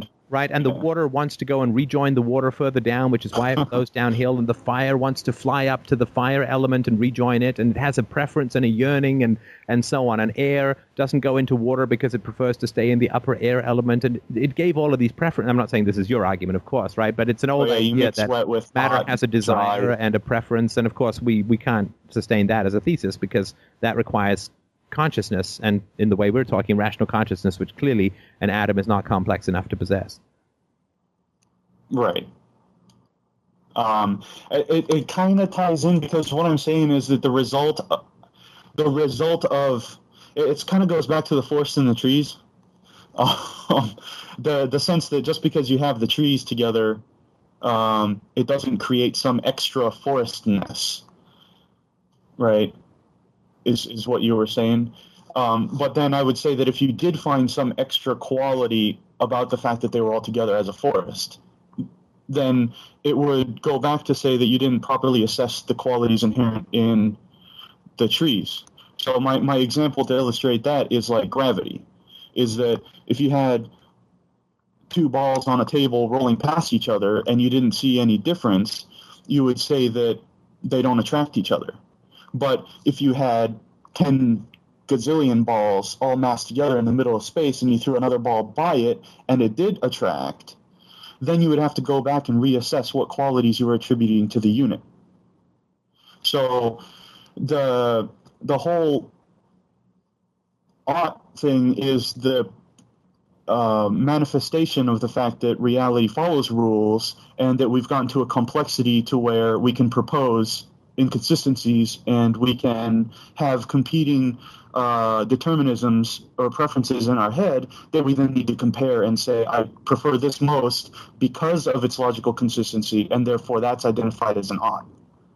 Yes, I think I followed you there, and obviously you're a crackerjack smart fellow, so I'm doing my best to keep up, and I think that I very much agree with you there, and this of course is really the important aspect of, or the essence really of UPB, which comes when you want to correct someone else, then you have to correct them compared to what, with reference to what, and people don't say you should not believe what you believe because I don't like it. Right, because that really would not be an objective. Right? Okay, the government maybe, but no rational, sane human being would say that. And so we correct other people with reference to the third party called reality, and the other two third parties called, whether you call it analytic or synthetic, but internally consistent reason and empirical evidence. Right, those are the. So we're saying not you should conform to my thinking, but your thinking, if it is to be considered true or valid, must conform to logical consistency and empirical evidence. And that is just the basics of UPB. And that's why UPB is bigger than science. It is philosophy, right? Because it's bigger than science, it's bigger than ethics. It just we've not applied this kind of consistency requirement and empirical evidence requirement to ethical theories because they've been so much in the grip of, guns, ghosts, and gods, right? So we're trying to wrestle those free and bring the, medieval quasi-science of ethics into the 21st century and bring rational and scientific principles to bear on it. UPB, it overarches science and includes all like mathematics and again, this is not because I'm smarter than scientists or mathematicians, right? This is I just noticed that it wasn't over ethics, and when I put it over ethics, it went over these other things as well. Right. But that's how we know that science is valid, because science is obviously completely about internal consistency and empirical evidence, and that I'm just taking that same scientific approach and bringing it to bear on the question of ethics, which have been considered to be completely subjective or largely subjective or cultural or religious or laws enforced by idiots with guns or whatever. And we're just trying to take the alchemy out of ethics and say, no. So it's a rational, empirical discipline. And if you say that it's not, that is an ethical statement, right? Because you're saying, right, so you can't avoid the requirement for logic and consistency with reality unless you're willing to, be a cop or a priest. Right, in which case you can just wave guns and scare children. But, for those of us who are trying to build a rational world, and I'm very happy to hear that you're one of them, and may have been one before I was on board, that is, we're just saying, look, if you want to put out ethics, if you want to put out any kind of preferable behavior that other people are bound by, or should be bound by, it needs to be rational and it needs to be consistent with the evidence. I guess the reason why I'm bringing all this up is because I've heard you say that many times, and what I was seeing was I agreed with mostly with whatever you would propose, and the point is that I agree with your end result, but I saw some arguments where there were kind of like a gap in the null zone kind of in the middle. I have no doubt, and sorry, just to interrupt, I have no doubt that is the case. Right. I mean, I really appreciate people bringing this stuff up because, to fill in all the gaps, I'd still be writing the book, right? So you said that in the first couple pages. Sorry, please go on. I think you said that in the first couple of pages, and that's when I was like, well, I'm not now suddenly jumping away, throwing the book down, and saying this is a load of crap because, but right. Francis Bacon didn't figure out quantum physics, right? That doesn't mean that science is nonsense, right? Right, and that's why the next thing I was gonna bring up was when you were talking in the Death of Concepts about the state doesn't exist, it's just people doing stuff. Yes, I certainly recall that. Okay, and that's where the forest and the trees came in. I'm sure people are sick and tired of hearing the forest and the trees, but I think it's kind of crucial because I would say that the state is the extra stuff, the stuff that the people don't normally exhibit when they're on their own, but when they come together, they create the phenomenon that we then label as the state. I couldn't disagree with you more. Okay. And that doesn't mean that I'm right or you're wrong. I'm just telling you that I couldn't disagree with you more. And I think you also don't agree with yourself because it's completely inconsistent. This proposition is completely inconsistent with your 2 balls, trillion balls metaphor from earlier. Well, no, let me explain. Because then what I'm saying is because you look at this extra phenomenon that doesn't happen except when people communicate. Like when the cop pulls you over for having a taillight out, he doesn't really pull you over because he says, oh, I need to go tell this guy something. It's because he's got a book of rules. I mean, you could substitute taillight out for anything else. He has delegated a part of his intelligence to this legislative body saying, I'm not gonna think as a human being because I have identified this body as somehow superior to me and I'm going to do whatever it tells me to do. So no. Come on, we got to be more clear about the state. That it's not a book of rules that make him able to pull you over, right? I mean, I can carry around a book of rules too. I don't get to pull people over and take their money, right?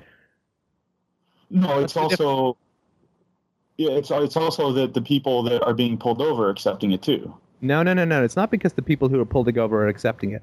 Because if the people who the cop pulled over were willing and happy to accept his authority, what would he not need to carry? Right. No, I understand that. But, I mean, we're generalizing all people now to say that, they either do or don't accept these preferences. And some people clearly do also delegate this sense of morality that they could be defining for themselves, but they don't have the time or don't have the will to go through the logical process to incorporate internally consistent morality. And so they then say, well, the law is some special thing that is more right than I could possibly be, and therefore, I'm going to do whatever this police officer says because I respect the law or something. No. Come on, people are afraid of cops. Right? Well, yeah, they are. Look, there's no one who drives along. I'll tell you, there's no sane person who drives along the road and looks at the cop coming up behind him with the flashers on and goes, "Oh, how wonderful! Here comes the person I'm delegating my moral authority to." Right? I mean, let's live in the real world here, right? What people do is, fuck. Have I got a tail light out? Was I going 2 kilometers over the speed limit? Is my license not being renewed? Damn. Well, right. I mean, even if you wonder what you've done that he could possibly be pulling you over for. No, I get that. I'm just saying that we're in a situation right now. All right, let me get to one thing before we get too far into this. Do you believe that people can delegate any right to protect themselves? I'm not sure what you mean by can. You mean, is it physically possible for me to sign a contract for someone else to protect me? No, does the morality of somebody's, let's say an old woman, protecting themselves by initiating reciprocal force, does that nature of morality change when she says, grandson, you're big and strong, help protect me against whoever's attacking me? Is there a morality that does a morality change when that happens? Well, of course not. Right, because UPB says that self-defense is a universal right, and it is also a right that I can intervene in somebody else, right? Because it's a universal right, so everyone can intervene if Granny's getting mugged. I have no problem with that at all. So could I put that down in a contract that then says that the person that I'm signing that contract with can then resell it to somebody with equal, you can make whatever voluntary contracts you want, of course, absolutely. Okay, so I guess just to end a long argument, or a long discussion about where I'm getting. Sorry, with this. but you can't put a contract in on my behalf, right? Well, right, and what I'm saying is that that we're born in a situation of existing contracts that No. Wait. What contracts? Well, we'd have to Did you get ever sign a into. contract? Did you ever get a chance to sign a contract, or were you ever provided with alternatives before you? Wayne, did you go to public? Well, it has to do with inheritance. No. You can't. As I said, you can't sign a contract for me. I can't sign a contract for Isabella, right? My daughter. It's more of a. I'm not saying that it's for your physical being, but it's more of a territorial thing. To where, like, now instead of an old woman, it's the old you woman's use. property. Look, we have to be precise. I'm sorry to be annoying. You use the word contract after Right. telling me about a voluntary signed contract. Right. You're then talking about some other kind of contract which is universally imposed at the point of a gun without any voluntarism territorially. Those two, you can't use the word in its opposite definition. That's like me saying, do you approve of lovemaking? Yes. Oh my God, you're a rapist. Right? Because then I'm completely switching the words as if they're the same, right? Well, no, because I'm dealing with. It's like if somebody owns both the Coke can and the Coke in the can, and they only pass on to you the Coke, and somebody else has control of the can. So, what I'm saying is that. I'm sorry. I'm not. Don't mean to interrupt you because I want to throw you off. I don't understand the Coke and the can, and I don't know what that means. And just, I'm sure it's got a good point. I just say I don't want to not follow what you're saying because I think that would be disrespectful. So I really want to understand what you mean. What I'm doing is I'm going back and re-illustrating the protection of the physical property, the body, and the physical property of the land, saying that you aren't given all control of the land that you think you own. So you're operating on somebody else's private property right now. And whose private property am I operating on? And how did they buy it from me? Whose private property am I? Well, no, you never owned it. I'm sorry? You never owned it. It's claimed by the state and protected by the state. Wait, so some people... So wait a second here. So some people can universally assert property rights and other people cannot. Is that right? Like some people call it the state. How do you originally get your property? Well, no, hang on. But it seems to me that you would be creating two classes of individuals, right? Those who have to earn property and those who can just universally assert property rights over a territorial area called the state, right? Well, that didn't exist before. Like, that was free before. I mean, aside from having to... Then you could get into the fact that we had to kick Native Americans off of their land and put them on reservations. No. Sorry, I don't want to go into the empiricism. I'm just looking at the logic here, right? I'm not sure how some people... Like, it seems to me that, let's say everybody had the right to be a state. Everybody had the right to assert whatever property rights they wanted over any place they wanted within a geographical area, right? Clearly, that's unless it was previously claimed, right? But no, let's just say let's say we have a moral theory which says everyone can assert property rights over everything. That's you not understand what I'm that saying. could never work, right? Well, logically, because let's say that you want my microphone and I want my microphone. If we both get to assert ownership over the microphone, then it can't logically work, right? Because only one of us can use it. Well, I guess the only way that I could come at that is if there's some rule of getting it in the first place. No. I'm just saying. Let's say that we create. Like, forget about history, past, homesteading, Indians. Like, the logic of the present. If I say I have a moral theory which says everyone can impose property rights over everyone and everything, just by willing it. They don't have to earn it. They don't have to trade it. They don't have to steal it. They don't have to kill Indians to get it. They can just magically assert property rights. All Americans can assert property rights over all of Canada, all of America, right? Okay. You understand that would be impossible in practice, right? Right. Without any framework, then you would have... So hang on, right? So the proposition that everyone can magically assert universal property rights can't work. Right. It's logically impossible, right? Right. Okay, so you can't have an arbitrary group of people, some of whom can assert universal property rights and some of whom can't, because then you're creating an arbitrary distinction between people, right? That's like saying some lizards are cold-blooded and other lizards are warm-blooded, right? Right. If they're warm-blooded, they're not lizards, right? Okay. And so you can't have a state composed of people who can create magical, arbitrary, universal property rights And But then I'm you not have saying another they group of did. people who can't, because that's creating two opposite rules for human beings, which is not logically consistent. Well, I'm not saying that they did, though. No, but you're saying that there was a contract that they have these universal property rights, and so I'm just trying to we understand that there is no such thing as valid universal make-up, can take whatever I want, universal property rights, right? Because it can't be. It can't. Right. No, that's not what I'm saying, though. I'm sorry. Go ahead. That's not what I'm proposing. What I'm proposing is that the people that went out and claimed certain areas would then come together and say, we agree that this territory is governed by X committee. And Sorry, and that's the are you saying contract. that you have historical evidence of that? Like the What do you- Constitution, for instance, was ratified by like 0.002% of the population, right? But imposed on everyone, and But largely against their will. Okay, so if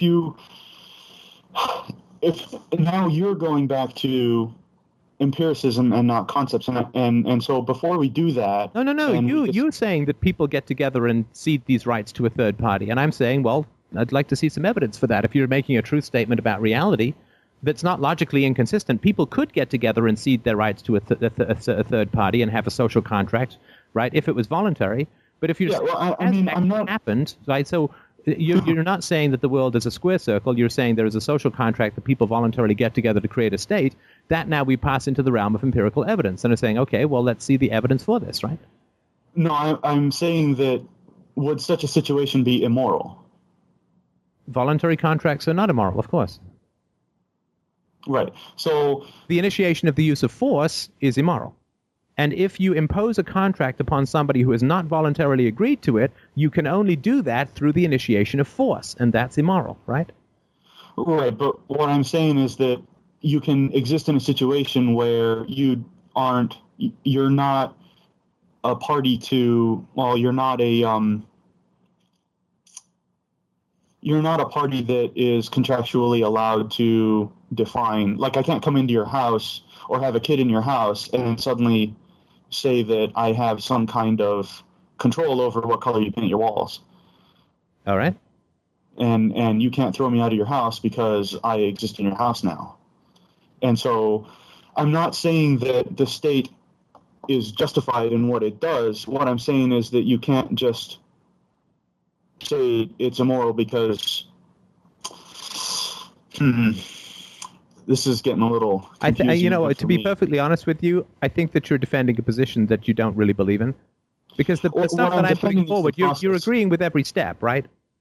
And that doesn't mean I'm right. I just mean that you agree with it, right? Because when I say, no universal property rights, you're like, yes. When I say you can't use initiation of force to enforce contracts on other people who haven't voluntarily signed them, you agree with all of that, right? And I think that, like a lot of people and like myself, right? I have this problem too, right? I agree with every step and then I don't like the conclusion, right? But that's, fortunately, it's the rolling ball of logic, right? What we finally got to was whether or not the Constitution was properly put together. Was it? No, properly it wasn't voted on? put Was it together. It's not. properly- The question was, you said that there are these people who voluntarily could get together or have gotten together to do X, Y, and Z about social contracts, and I'm like, okay, well, I'd like to see evidence, right? Like if you say there is a dragon, I'd like to say, well, I've never heard of one, but perhaps you've got evidence of one, and it would be really cool if you did, and so I would like to see that, if that makes sense. Well, right, and that's what I'm getting at, is that we move from whether or not it's moral to whether or not it exists, whether or not it's applicable to the current situation. And that is tied to the origination of the contract, whether that was valid or not.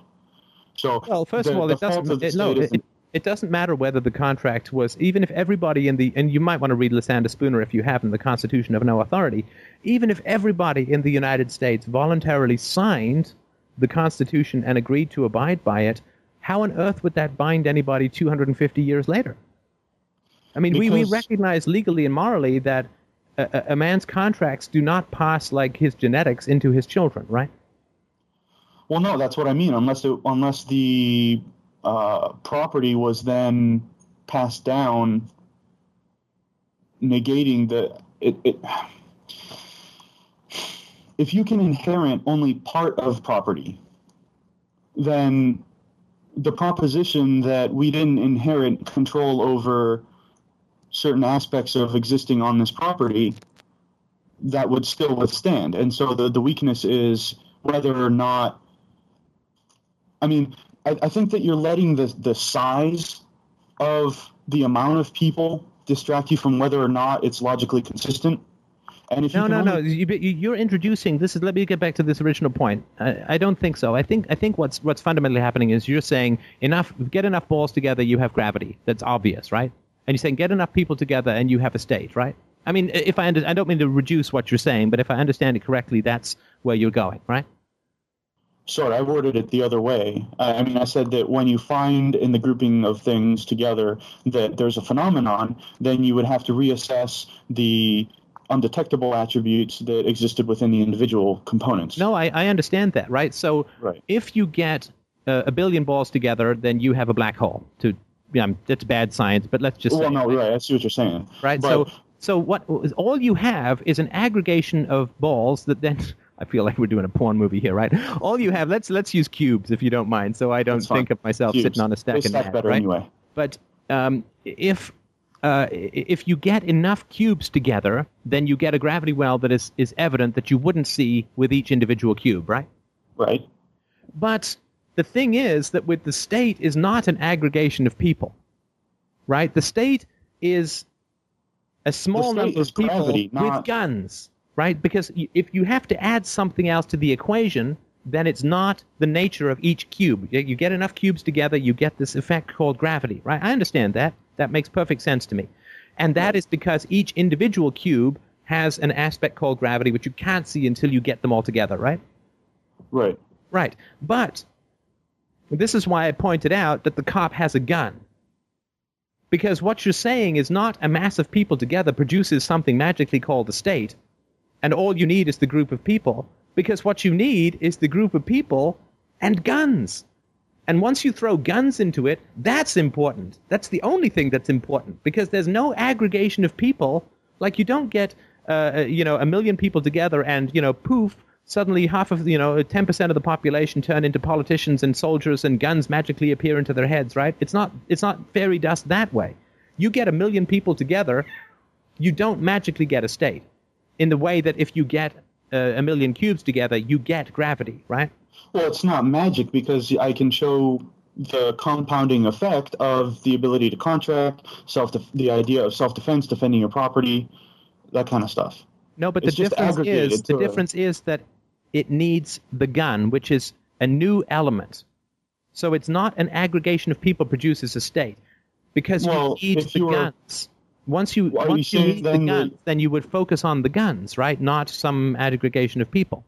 No, not necessarily. I mean, you would have to be then saying that guns are not necessary if there's no state, which is false. No. But if everyone's... Look, first of all, if everyone's armed and roughly equally, then there is no state, right? Because there's no one who can dominate others with, all of this excessive firepower. But if you can't use the ball analogy or the cube analogy, because the cube, all you have to do is put them together and you get this visible effect that is inherent to each cube, right? It's not like gravity appears with the millionth cube. Each cube has gravity. You put enough together and you get a measurable effect, right? Which is specific to each individual cube, right? In fact, each individual atom, right? So are guns. It's just whether or not you choose to have guns. Each individual human being? No, but the option to carry one to protect your own interests is in it. No, sorry. And we're going back into sort of the legality and the possibility. I'm just looking at the logic at this point, right? Right. What I'm saying is that let me be completely annoying. Let me be completely annoying and just give you an example. Maybe this will make sense. Maybe it's completely wrong. Thanks. And I appreciate your digging in, right? Because you could be right? But let me say this. If I say, if you get a million cubes together, they will all turn red, then we would expect for us to not have to do anything but put a million cubes together, and then they all turn red, right? Right. However, if I say, well, we get a million cubes together, and they all turn red, we put the millionth cube on, and they don't turn red, and you turn to me and you say, well, wait a second, how come they're not turning red? And I say, well, no, you have to paint them. Right, then clearly I'm not talking about something that is innate to cubiness, right? I'm saying you get a million together, and now you have to add this other thing called red paint to make it turn red, right? Because you're bringing in external force. Right. So it's not innate to each cube to turn red when you get 1,000,000, but you have to bring something external into the equation to make the redness appear, which is red paint on every cube, right? So you're saying the gun is external? So the gun is external, right? The No, gun it's is not. an external factor that you have to bring in to create a state that is not innate to a mere aggregation of human beings. No, because the human beings have the capacity to either have guns or not have guns. It's already inherent in the individual, not the state. So when you have a grouping of people, it would follow naturally to say that perhaps some people in this group have guns, some people don't. The reason behind it is what you have the problem with, not because you're illustrating as an initiation of force, and I'm saying that it's a weak argument until you can understand that the morality of it comes from whether or not force is initiated. And what I'm saying is that the possibility that you're not addressing, that you're just completely missing because you're looking at the evil gun, is that guns are an inherent quality of people. Whether they can or cannot have guns is an issue of whether or not they can use that level Come of force. on. Guns are not an innate quality of people. Rational consciousness is an innate quality of people. Well, right? they're a tool to a liver use an is an innate quality. quality of a human being, right? Having a spinal fluid is an innate quality of a human being. Being carbon-based is an innate quality of a human being.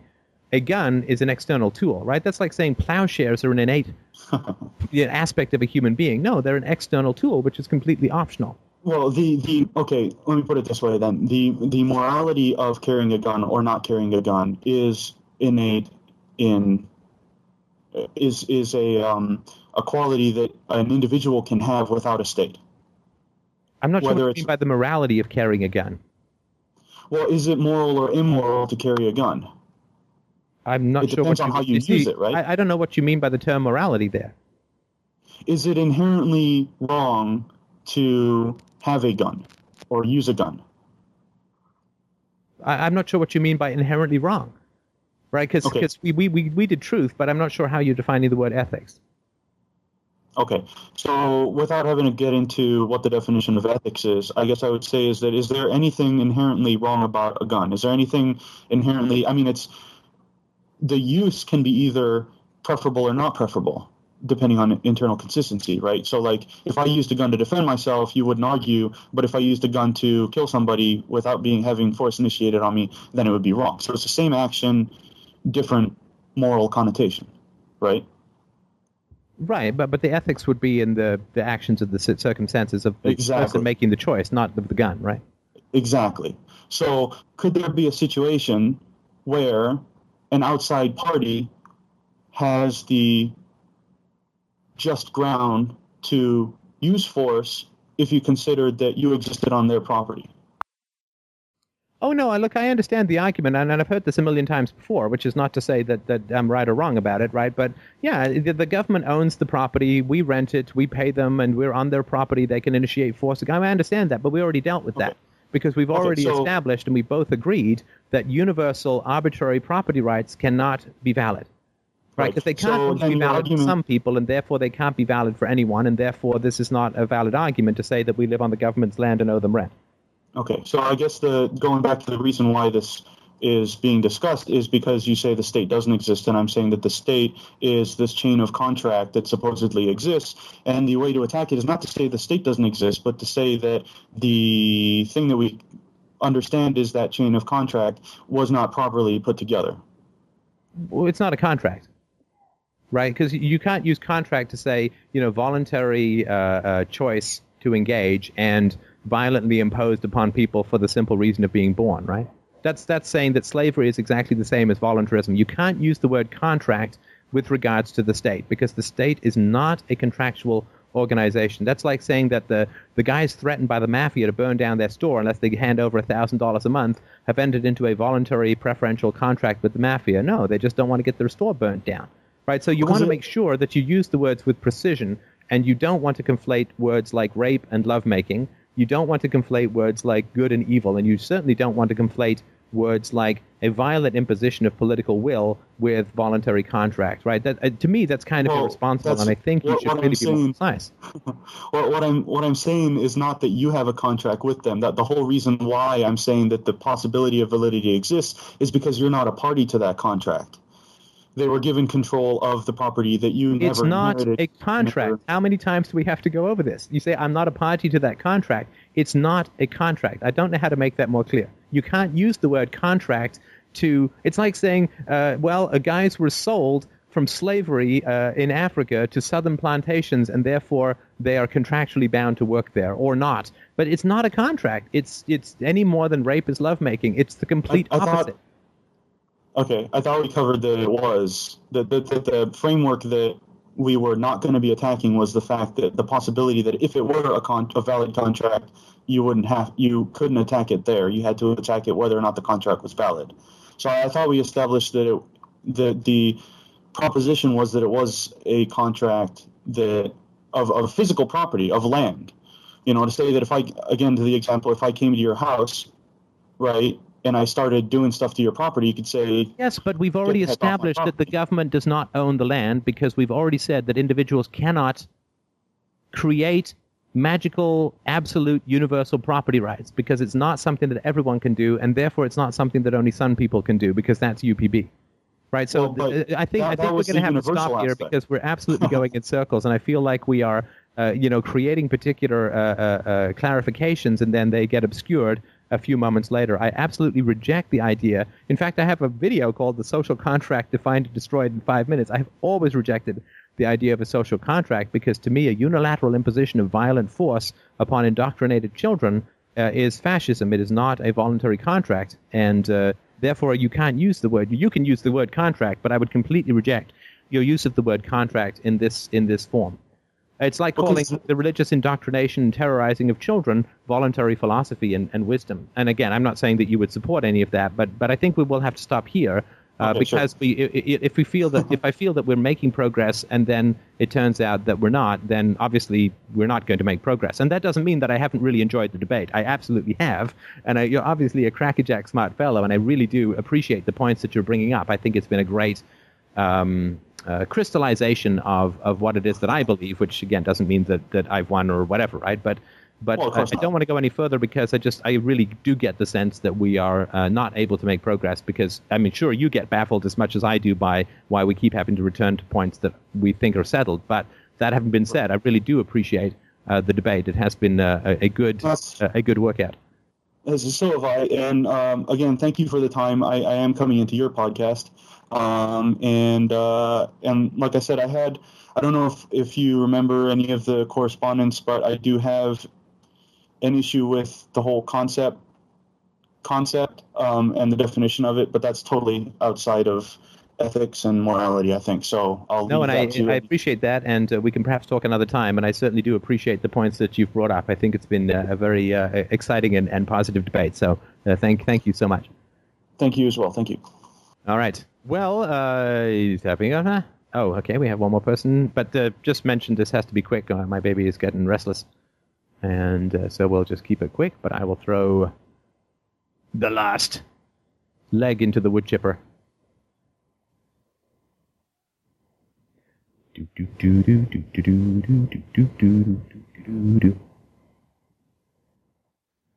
Hello. Are you in? Hello. Hey, how's it going? I hear you. Yes, let me. So you're going to stream the video, is that right? Did I get that correct? This fine gentleman has gloriously and generously agreed to at least take a swing at putting together the much-anticipated Oscar-caliber New Hampshire video of my speech for those who are looking for the me throwing shapes and doing dances to the rocksteady philosophy. Well, what I have is a first draft of the high-definition video that I shot matched to the audio that I've already sent to you, which is I'm assuming that's the official version that's on the website now. Oh yeah. So what I'd like to do is get other people who shot video from different directions and be able to slug that in to have a more, multi-camera effect sort of. But what I'm going to do is I'm going to send you. It's an MP4 file right now at 1620 by 1980. I don't have a way of uploading files that big.